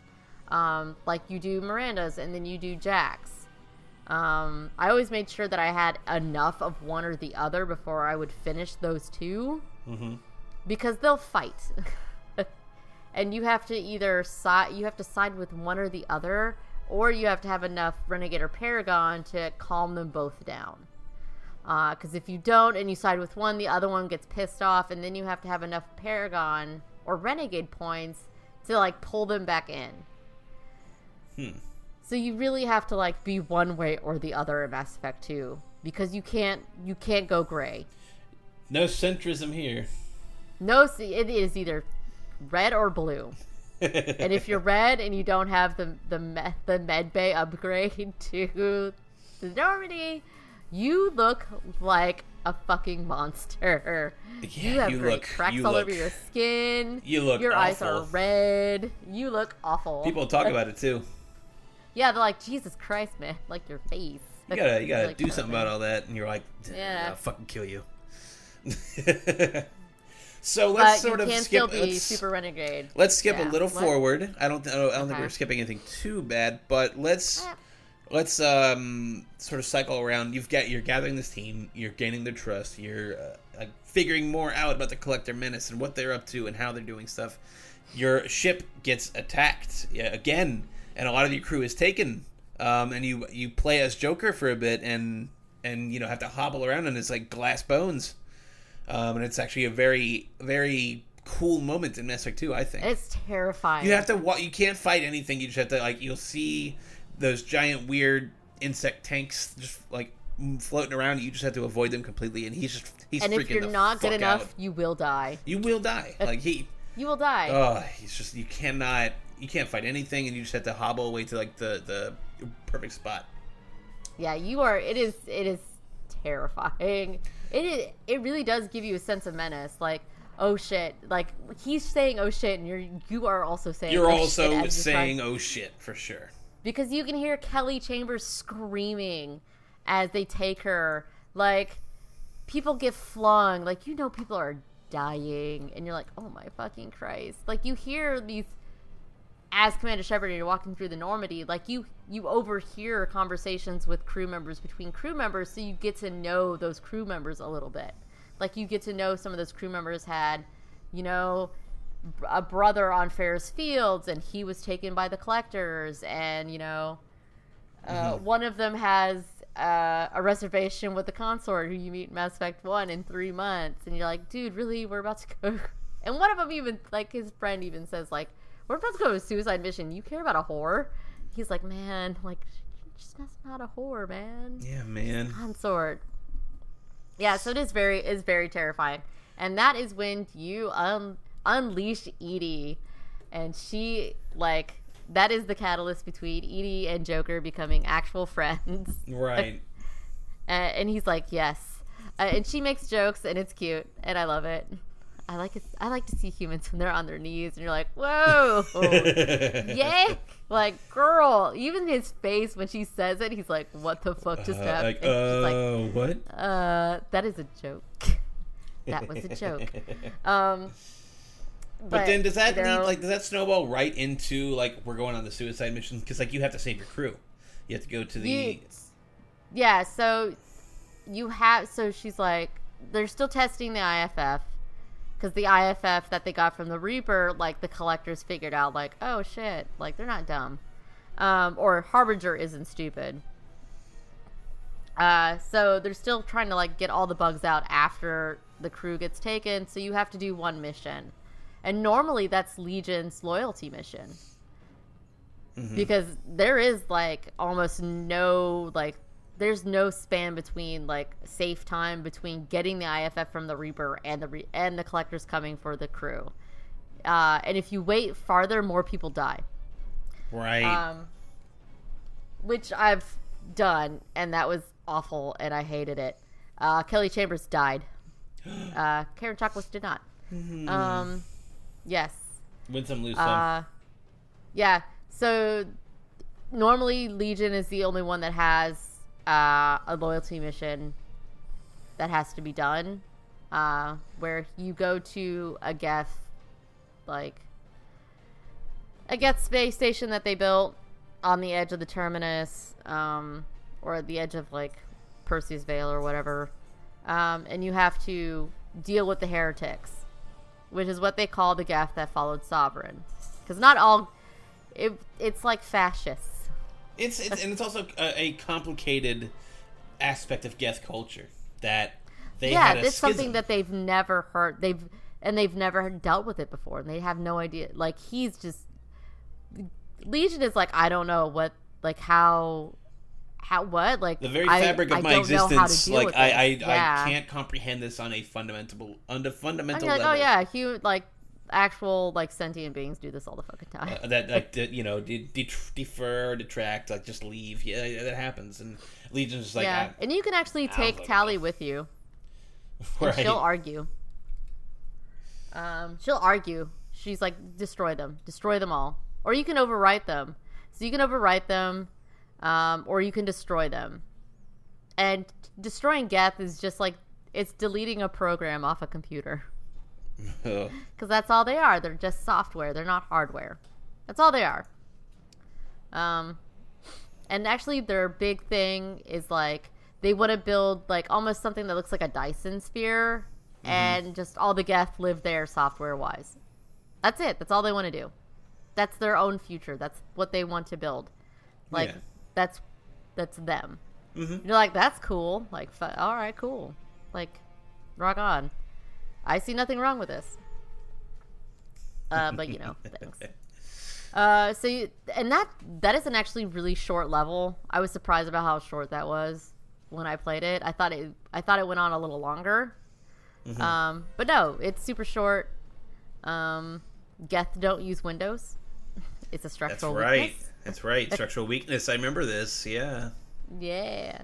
God, I love. God, I'm gonna play this fucking game again, Kayla. You heard it here first. I'm gonna I got a nice PC. I'm gonna just, like, find I think I have some DRM free copy on my old computer. I'll copy over. I still have a copy of it from Steam. God. MS one on Steam. These are the pre-Origin days, people. But I also can get it on Origin if I want to, because it's on Game Pass. Also, that's how I'm playing it on my Xbox One. I might just get Game Pass. Pass. Mm-hmm. Because Mass Effect 2 has 2 discs. That's right. It did have 2 discs. God damn. Yeah, because the collector base, the end level, is on the second fucking disc. Up to a certain point, it's up to the second disc. Wasn't like that on PS3 And though. on They Game never had to do that Pass, shit. you don't have to fucking do that, huh? Never had that issues on PS3. Although, if I recall, Mass Effect 2 on PS3 did have some issues like at launch. A lot It of did. Also, it was on a Blu-ray, so a lot of multi-platform games in that era definitely had issues on PS3 the most. It had the most and that backwards fucking ass hardware. comic for the lead-in to Mass Effect 2 that gives you the options for Mass Effect 1 as a comic book form were atrocious. It was not, and still not makes good. me physically angry looking at it because that Just- artwork is awful It's and it's not wrong. good. It's not good. It's man, and they It's tried like to do the this for person didn't 3. even play Mass Effect 1. Like I Or don't if know. they did, they were drunk. Like there were just decisions that led up to like 3 that wouldn't make any sense for that either. Like who's the Solarian who sacrifices himself at the end of Mass Effect 1? The Solarian? Yeah, the leader guy that Oh, Kirihee. Kirihee, that's right. And none of that shit was in the comic, and that paid off. No, that, it wasn't. all that- Kirihee was that awesome. That shit really mattered in Mass Effect 3. Also, okay, so are we going into the suicide mission now? Yeah, I feel like we should do that.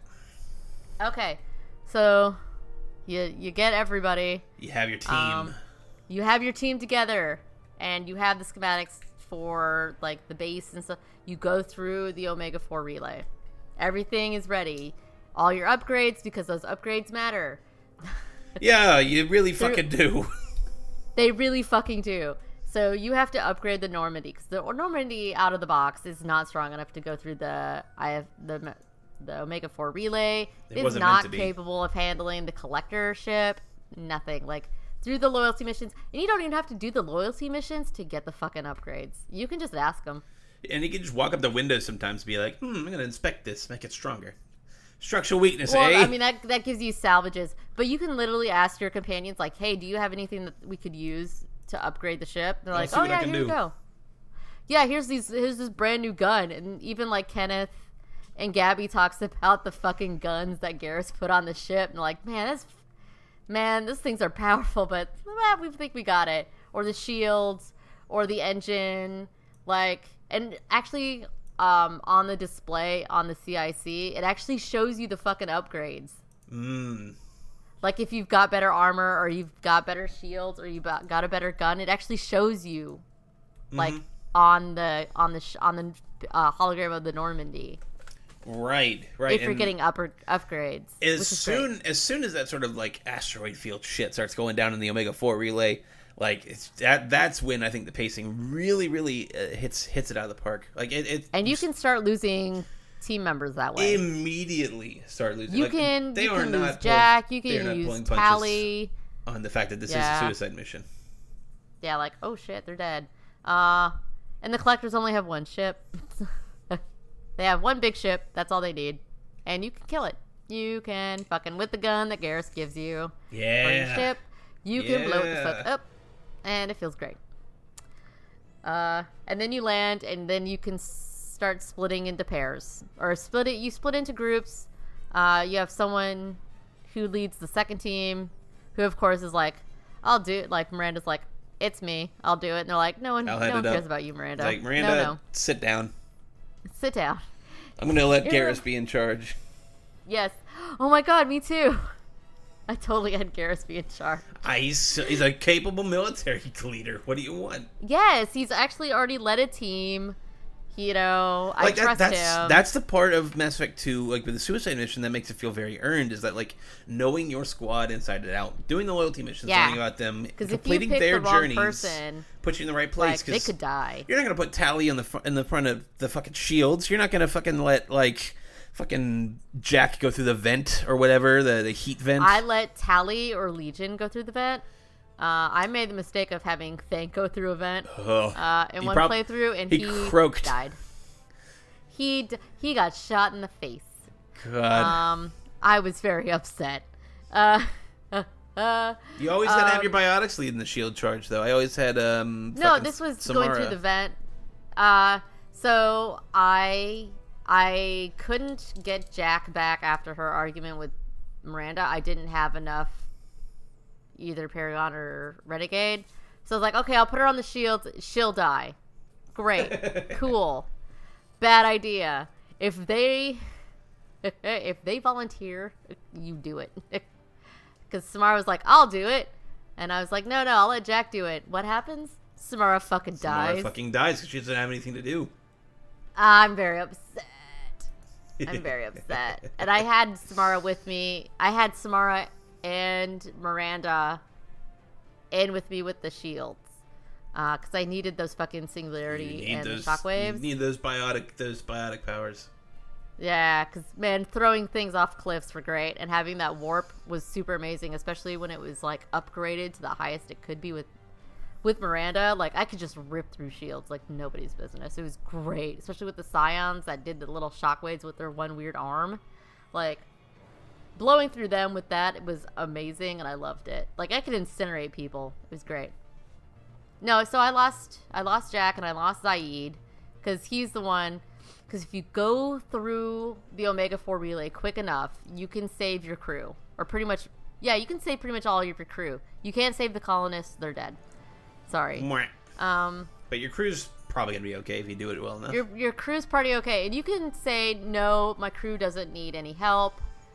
They can do it on their own. Or you can send somebody with them. I sent Zaid with them.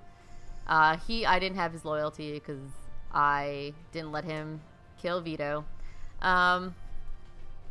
Hilarious bit of minutia. His son that he doesn't know about is in Andromeda. Surprise, surprise. Zaid's? Zaid's son that he does not know about. Interesting. Yes, his son talks about him. He's like, yeah, all he did was give me this name and nothing else. What a bastard, but whatever. And I was like, okay, great. Zaid died. I should have taken Grunt, but I knew that Zaid would probably die in the very final end, like I figured. Right. So Jack lived because I pretty much kept her through the rest of it, hoping she would die, and she didn't. And then, surprise, surprise, what are they building with all the people? A giant Terminator.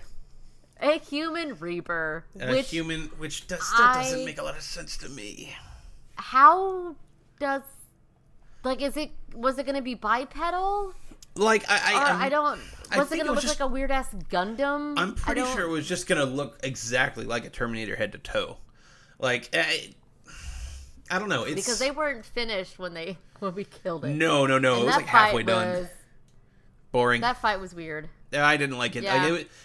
I know a lot of video games have to boil down to shoot the glowy bits. But, my God, he would just shoot the glowy bits. He'd just peek his head over the corner, just like, huh? And then you shoot him in the fucking eye. Like one of his 4 eyes. One of his fucking, yeah, it's so weird. And I still don't quite understand, like, I think they explained in 2 or 3 that, okay, the Reapers, when they sort of take over a race, or take over a species, rather, they will mold the Reaper in the form of that destroyed dominant species. Species, yes. That's why the Reapers look like the Reapers, because they destroyed the Leviathans. So they sort of emulated that look. Which you find out about in 3. Exactly, but like they didn't make Reapers that looked like Protheans. Like they didn't make, they didn't. It's not that you saw. Not that you saw, but I feel like they would have made a point to like emphasize the fact that hey, Reapers make Reapers out of the dominant species.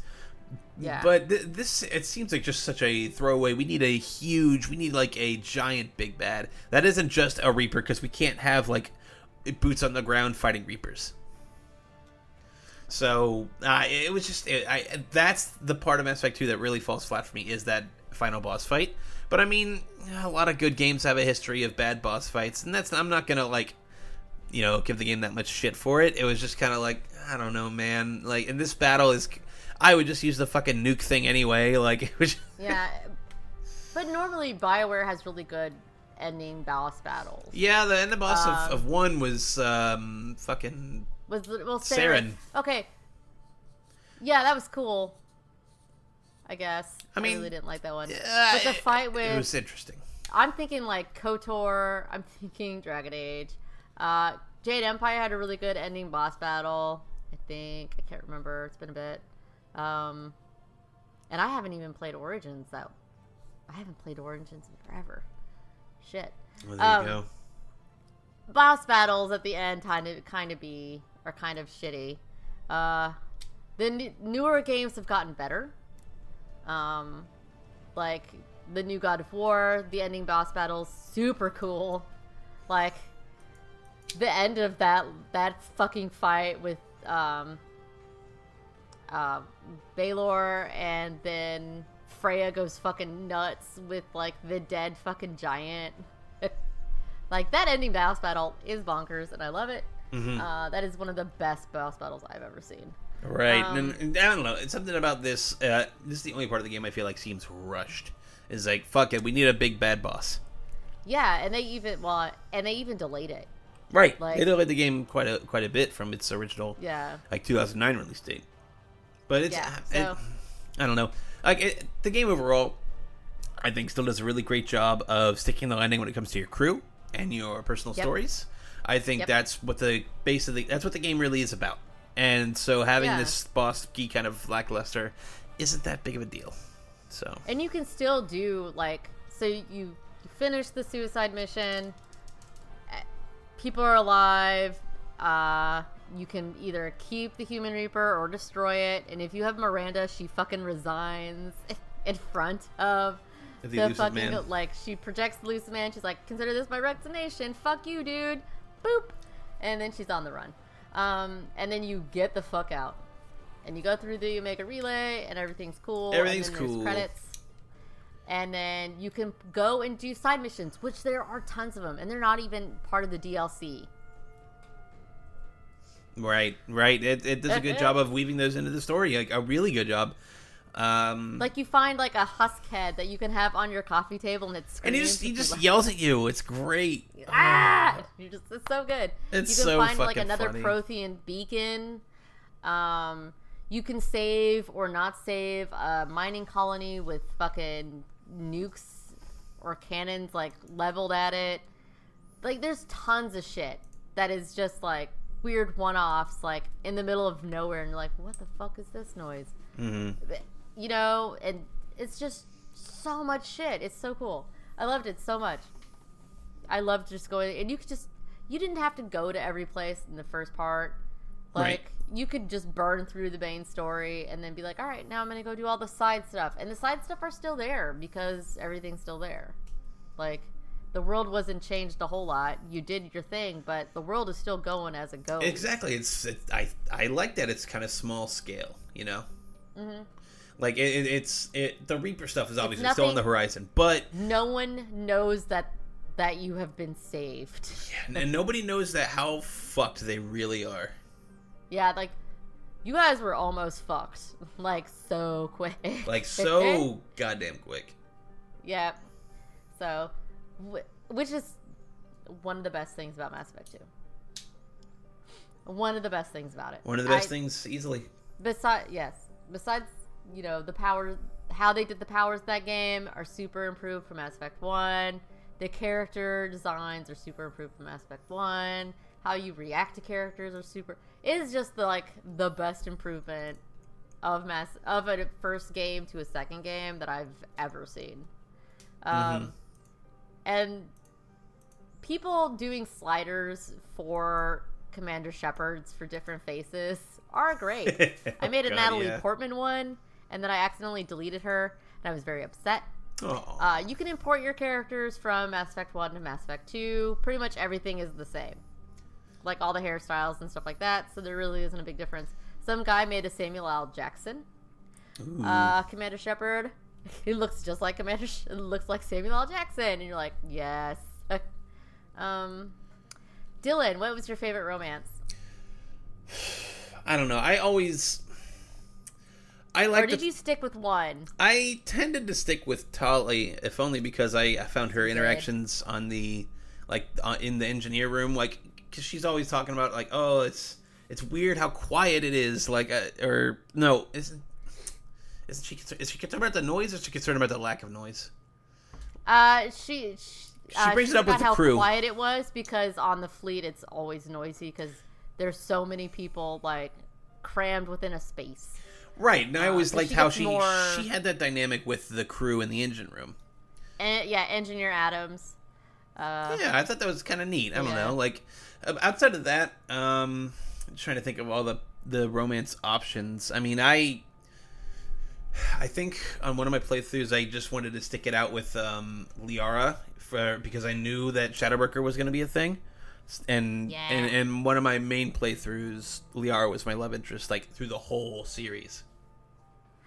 I did that with I did that, of course, with with at least one playthrough each. Of course, I literally of course. played this game through like 9 times. Oh, easily. But Easily, I did, every gender, every class. I did the same thing with Mass Effect 1. So Where yeah, I was just like, because in Mass Effect 1, there's 3 different romances, 2 for male, 2 for female, but one was monogendered, blah, blah, blah. Right. I did the same thing with Mass Effect 2. I also did the playthrough where I didn't romance anybody in Mass Effect 2. the no-mance. Because your romance option for Mass Effect 1 is their pictures on your desk in your cabin. And if you romance somebody else, you lay that picture down. Wow. Yep. So if you have Kaden up there and then you pull Kaden down, there's a woman who I'm friends with on a Facebook group for Garrus Vakarian lovers, of course.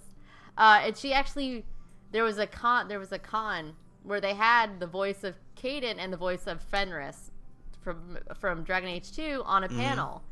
And she told him, she's like, I totally romanced Kaden in Mass Effect 1, but I'm sorry to say that I romanced Garrus in Mass Effect 2 and 3. And he was like, no, I completely understand. Like, Garrus is the coolest. And she's like, what the fuck? And I always had to make sure, like, okay, wait, is it Caden's voice actor or Caden's model? Body actor. The body model for Kaden is not the same person as the voice actor. The voice actor was actually on Once Upon a Time, and he was Jiminy Cricket. Huh, Raphael Sbarge. Did not know that. Who was also the voice actor for Cartho Nasty in KOTOR. Of course. There it is. Kayla bringing it full circle. So, a lot of games from that era, I don't know, they're starting to get to the point these days where they don't hold up as well. Like the controls seem a little anachronistic and things just don't tend to add up. But I definitely contend that Mass Effect 2 and 3, 2 specifically, it really does hold up. I think what it does with narrative is something that games kind of fell off with. And with the rise of Telltale and stuff, there was just like, emergent storytelling and gameplay. Like, I feel like Mass Effect was a little more organic, and I feel like it paid off a little bit better. Because not the entire game was based off your decisions and who you romance and this, that, and the other. But it just kind of, it was sprinkled throughout. It kind of enhanced what you were doing. And I think, I do think that even at Telltale's height, I like what Mass Effect and BioWare were doing with that better. Absolutely. Yeah. So I mean, it's holds up so fucking well. It's really, really well. It's ridiculous how it holds up. I'm still just gobsmacked they haven't done a Mass Effect trilogy remaster. It's one of those things that should have been surefire bets 4 years ago. Like, it's. I mean, I have a good PC now, so now I don't even care. But even anything at this point, because they did the trilogy. They put Mass Effect 1 on PS3, I think around the time Mass Effect 3 came out. No, they put 2 and 3. No, one's on PS3. They put 2 and 3 on PS3. Did they put Mass Effect 1 on PS3? Yeah, when they did the Mass Effect trilogy, they, by default, they had to. Because I remember Mass Effect 3 being on Wii U. Yeah, they had it was the Wii U version of Mass Effect 3. That, if we do a Mass Effect 3 episode, we'll dive deeper into that, because I didn't get that one, because it's already, it has only half the DLC. Didn't get any of the other DLCs. I'm pretty sure if it had none of the multiplayer class updates or anything. Of course it didn't. And, its main gimmick was using the gamepad as, your fucking... That weird virtual iPad thing that in Mass Effect 3 you could stab people with. Your Omni tool. Yeah, you used it a lot for just second screen experiences, and that's the wagon that Wii U hitched itself to, but it was not very good at. But that's just not the way I'd want to play Mass Effect 3. Why would I want to play Mass Effect 3? You can't import Mass Effect 1 and 2 because it's on the Wii U.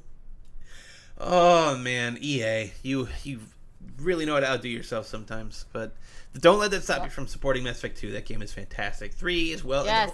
Play the trilogy. Play the trilogy, and if you're willing to just wade through the bullshit, like the bullshit conversations around Andromeda, play Andromeda 2. Why not? Andromeda has a lot of patches. It's just fine. It's worth your time. Also, you can call up your love interest up to the cabin and cuddle with him whenever you want. Hey, so who gets to sit on Garrus's lap?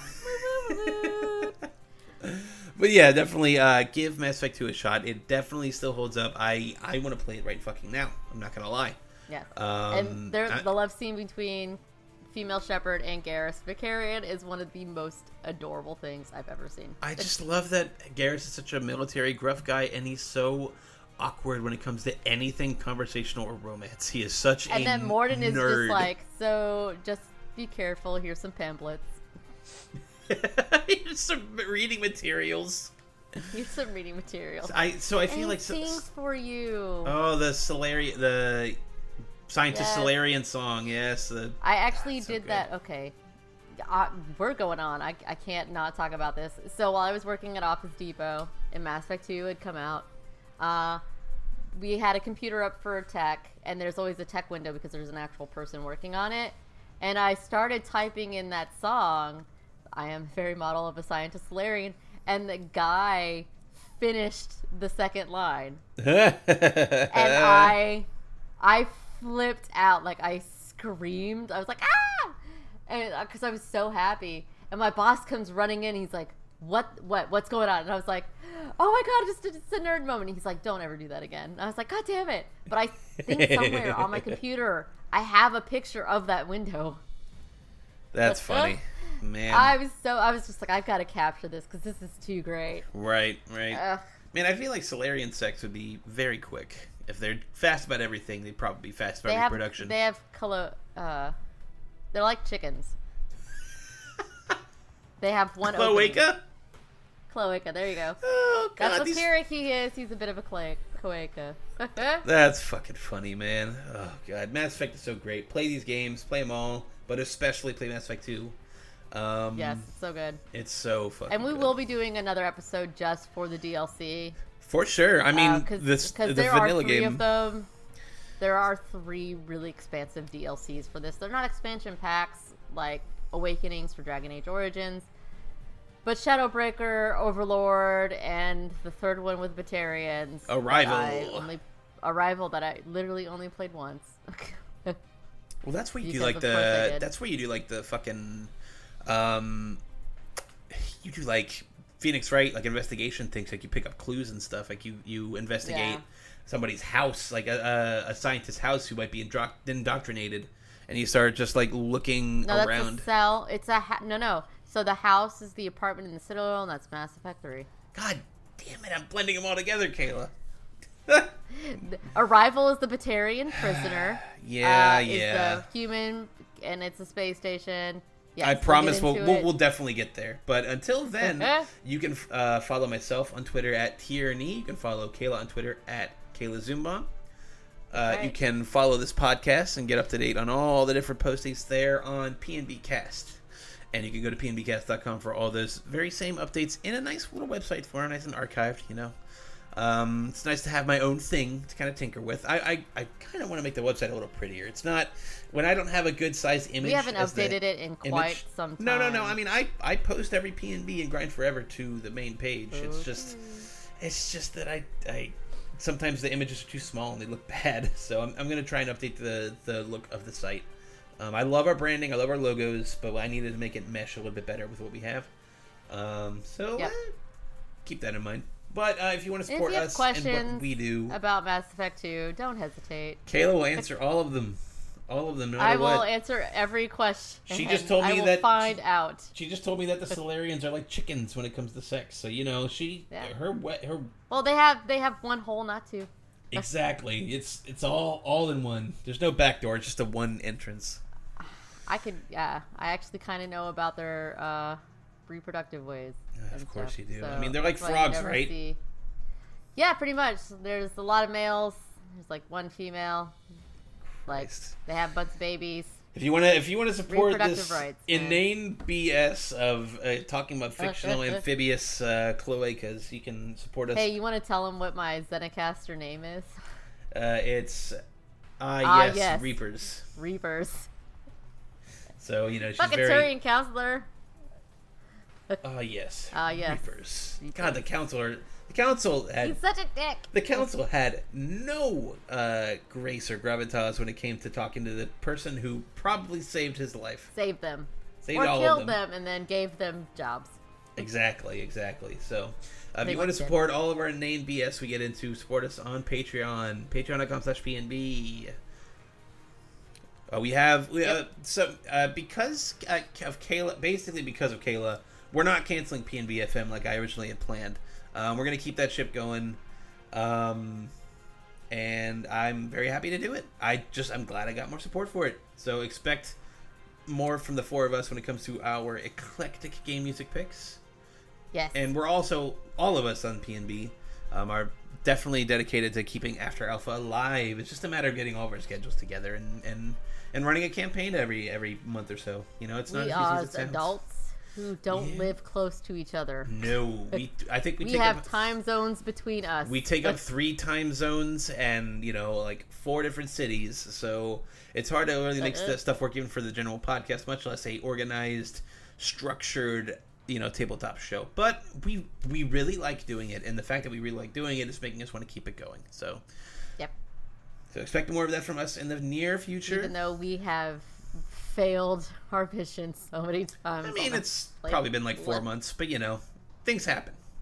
I mean actual After Alpha. Oh, you mean after actually in our mission? Yeah. I'll never forget. In our mission, yeah. I'll never forget. I'll never forget my botched infiltration mission. Yeah. I'll never forget my botched infiltration mission where instead of smooth talking the guy, funny. I fucking throw this guy's head into a table.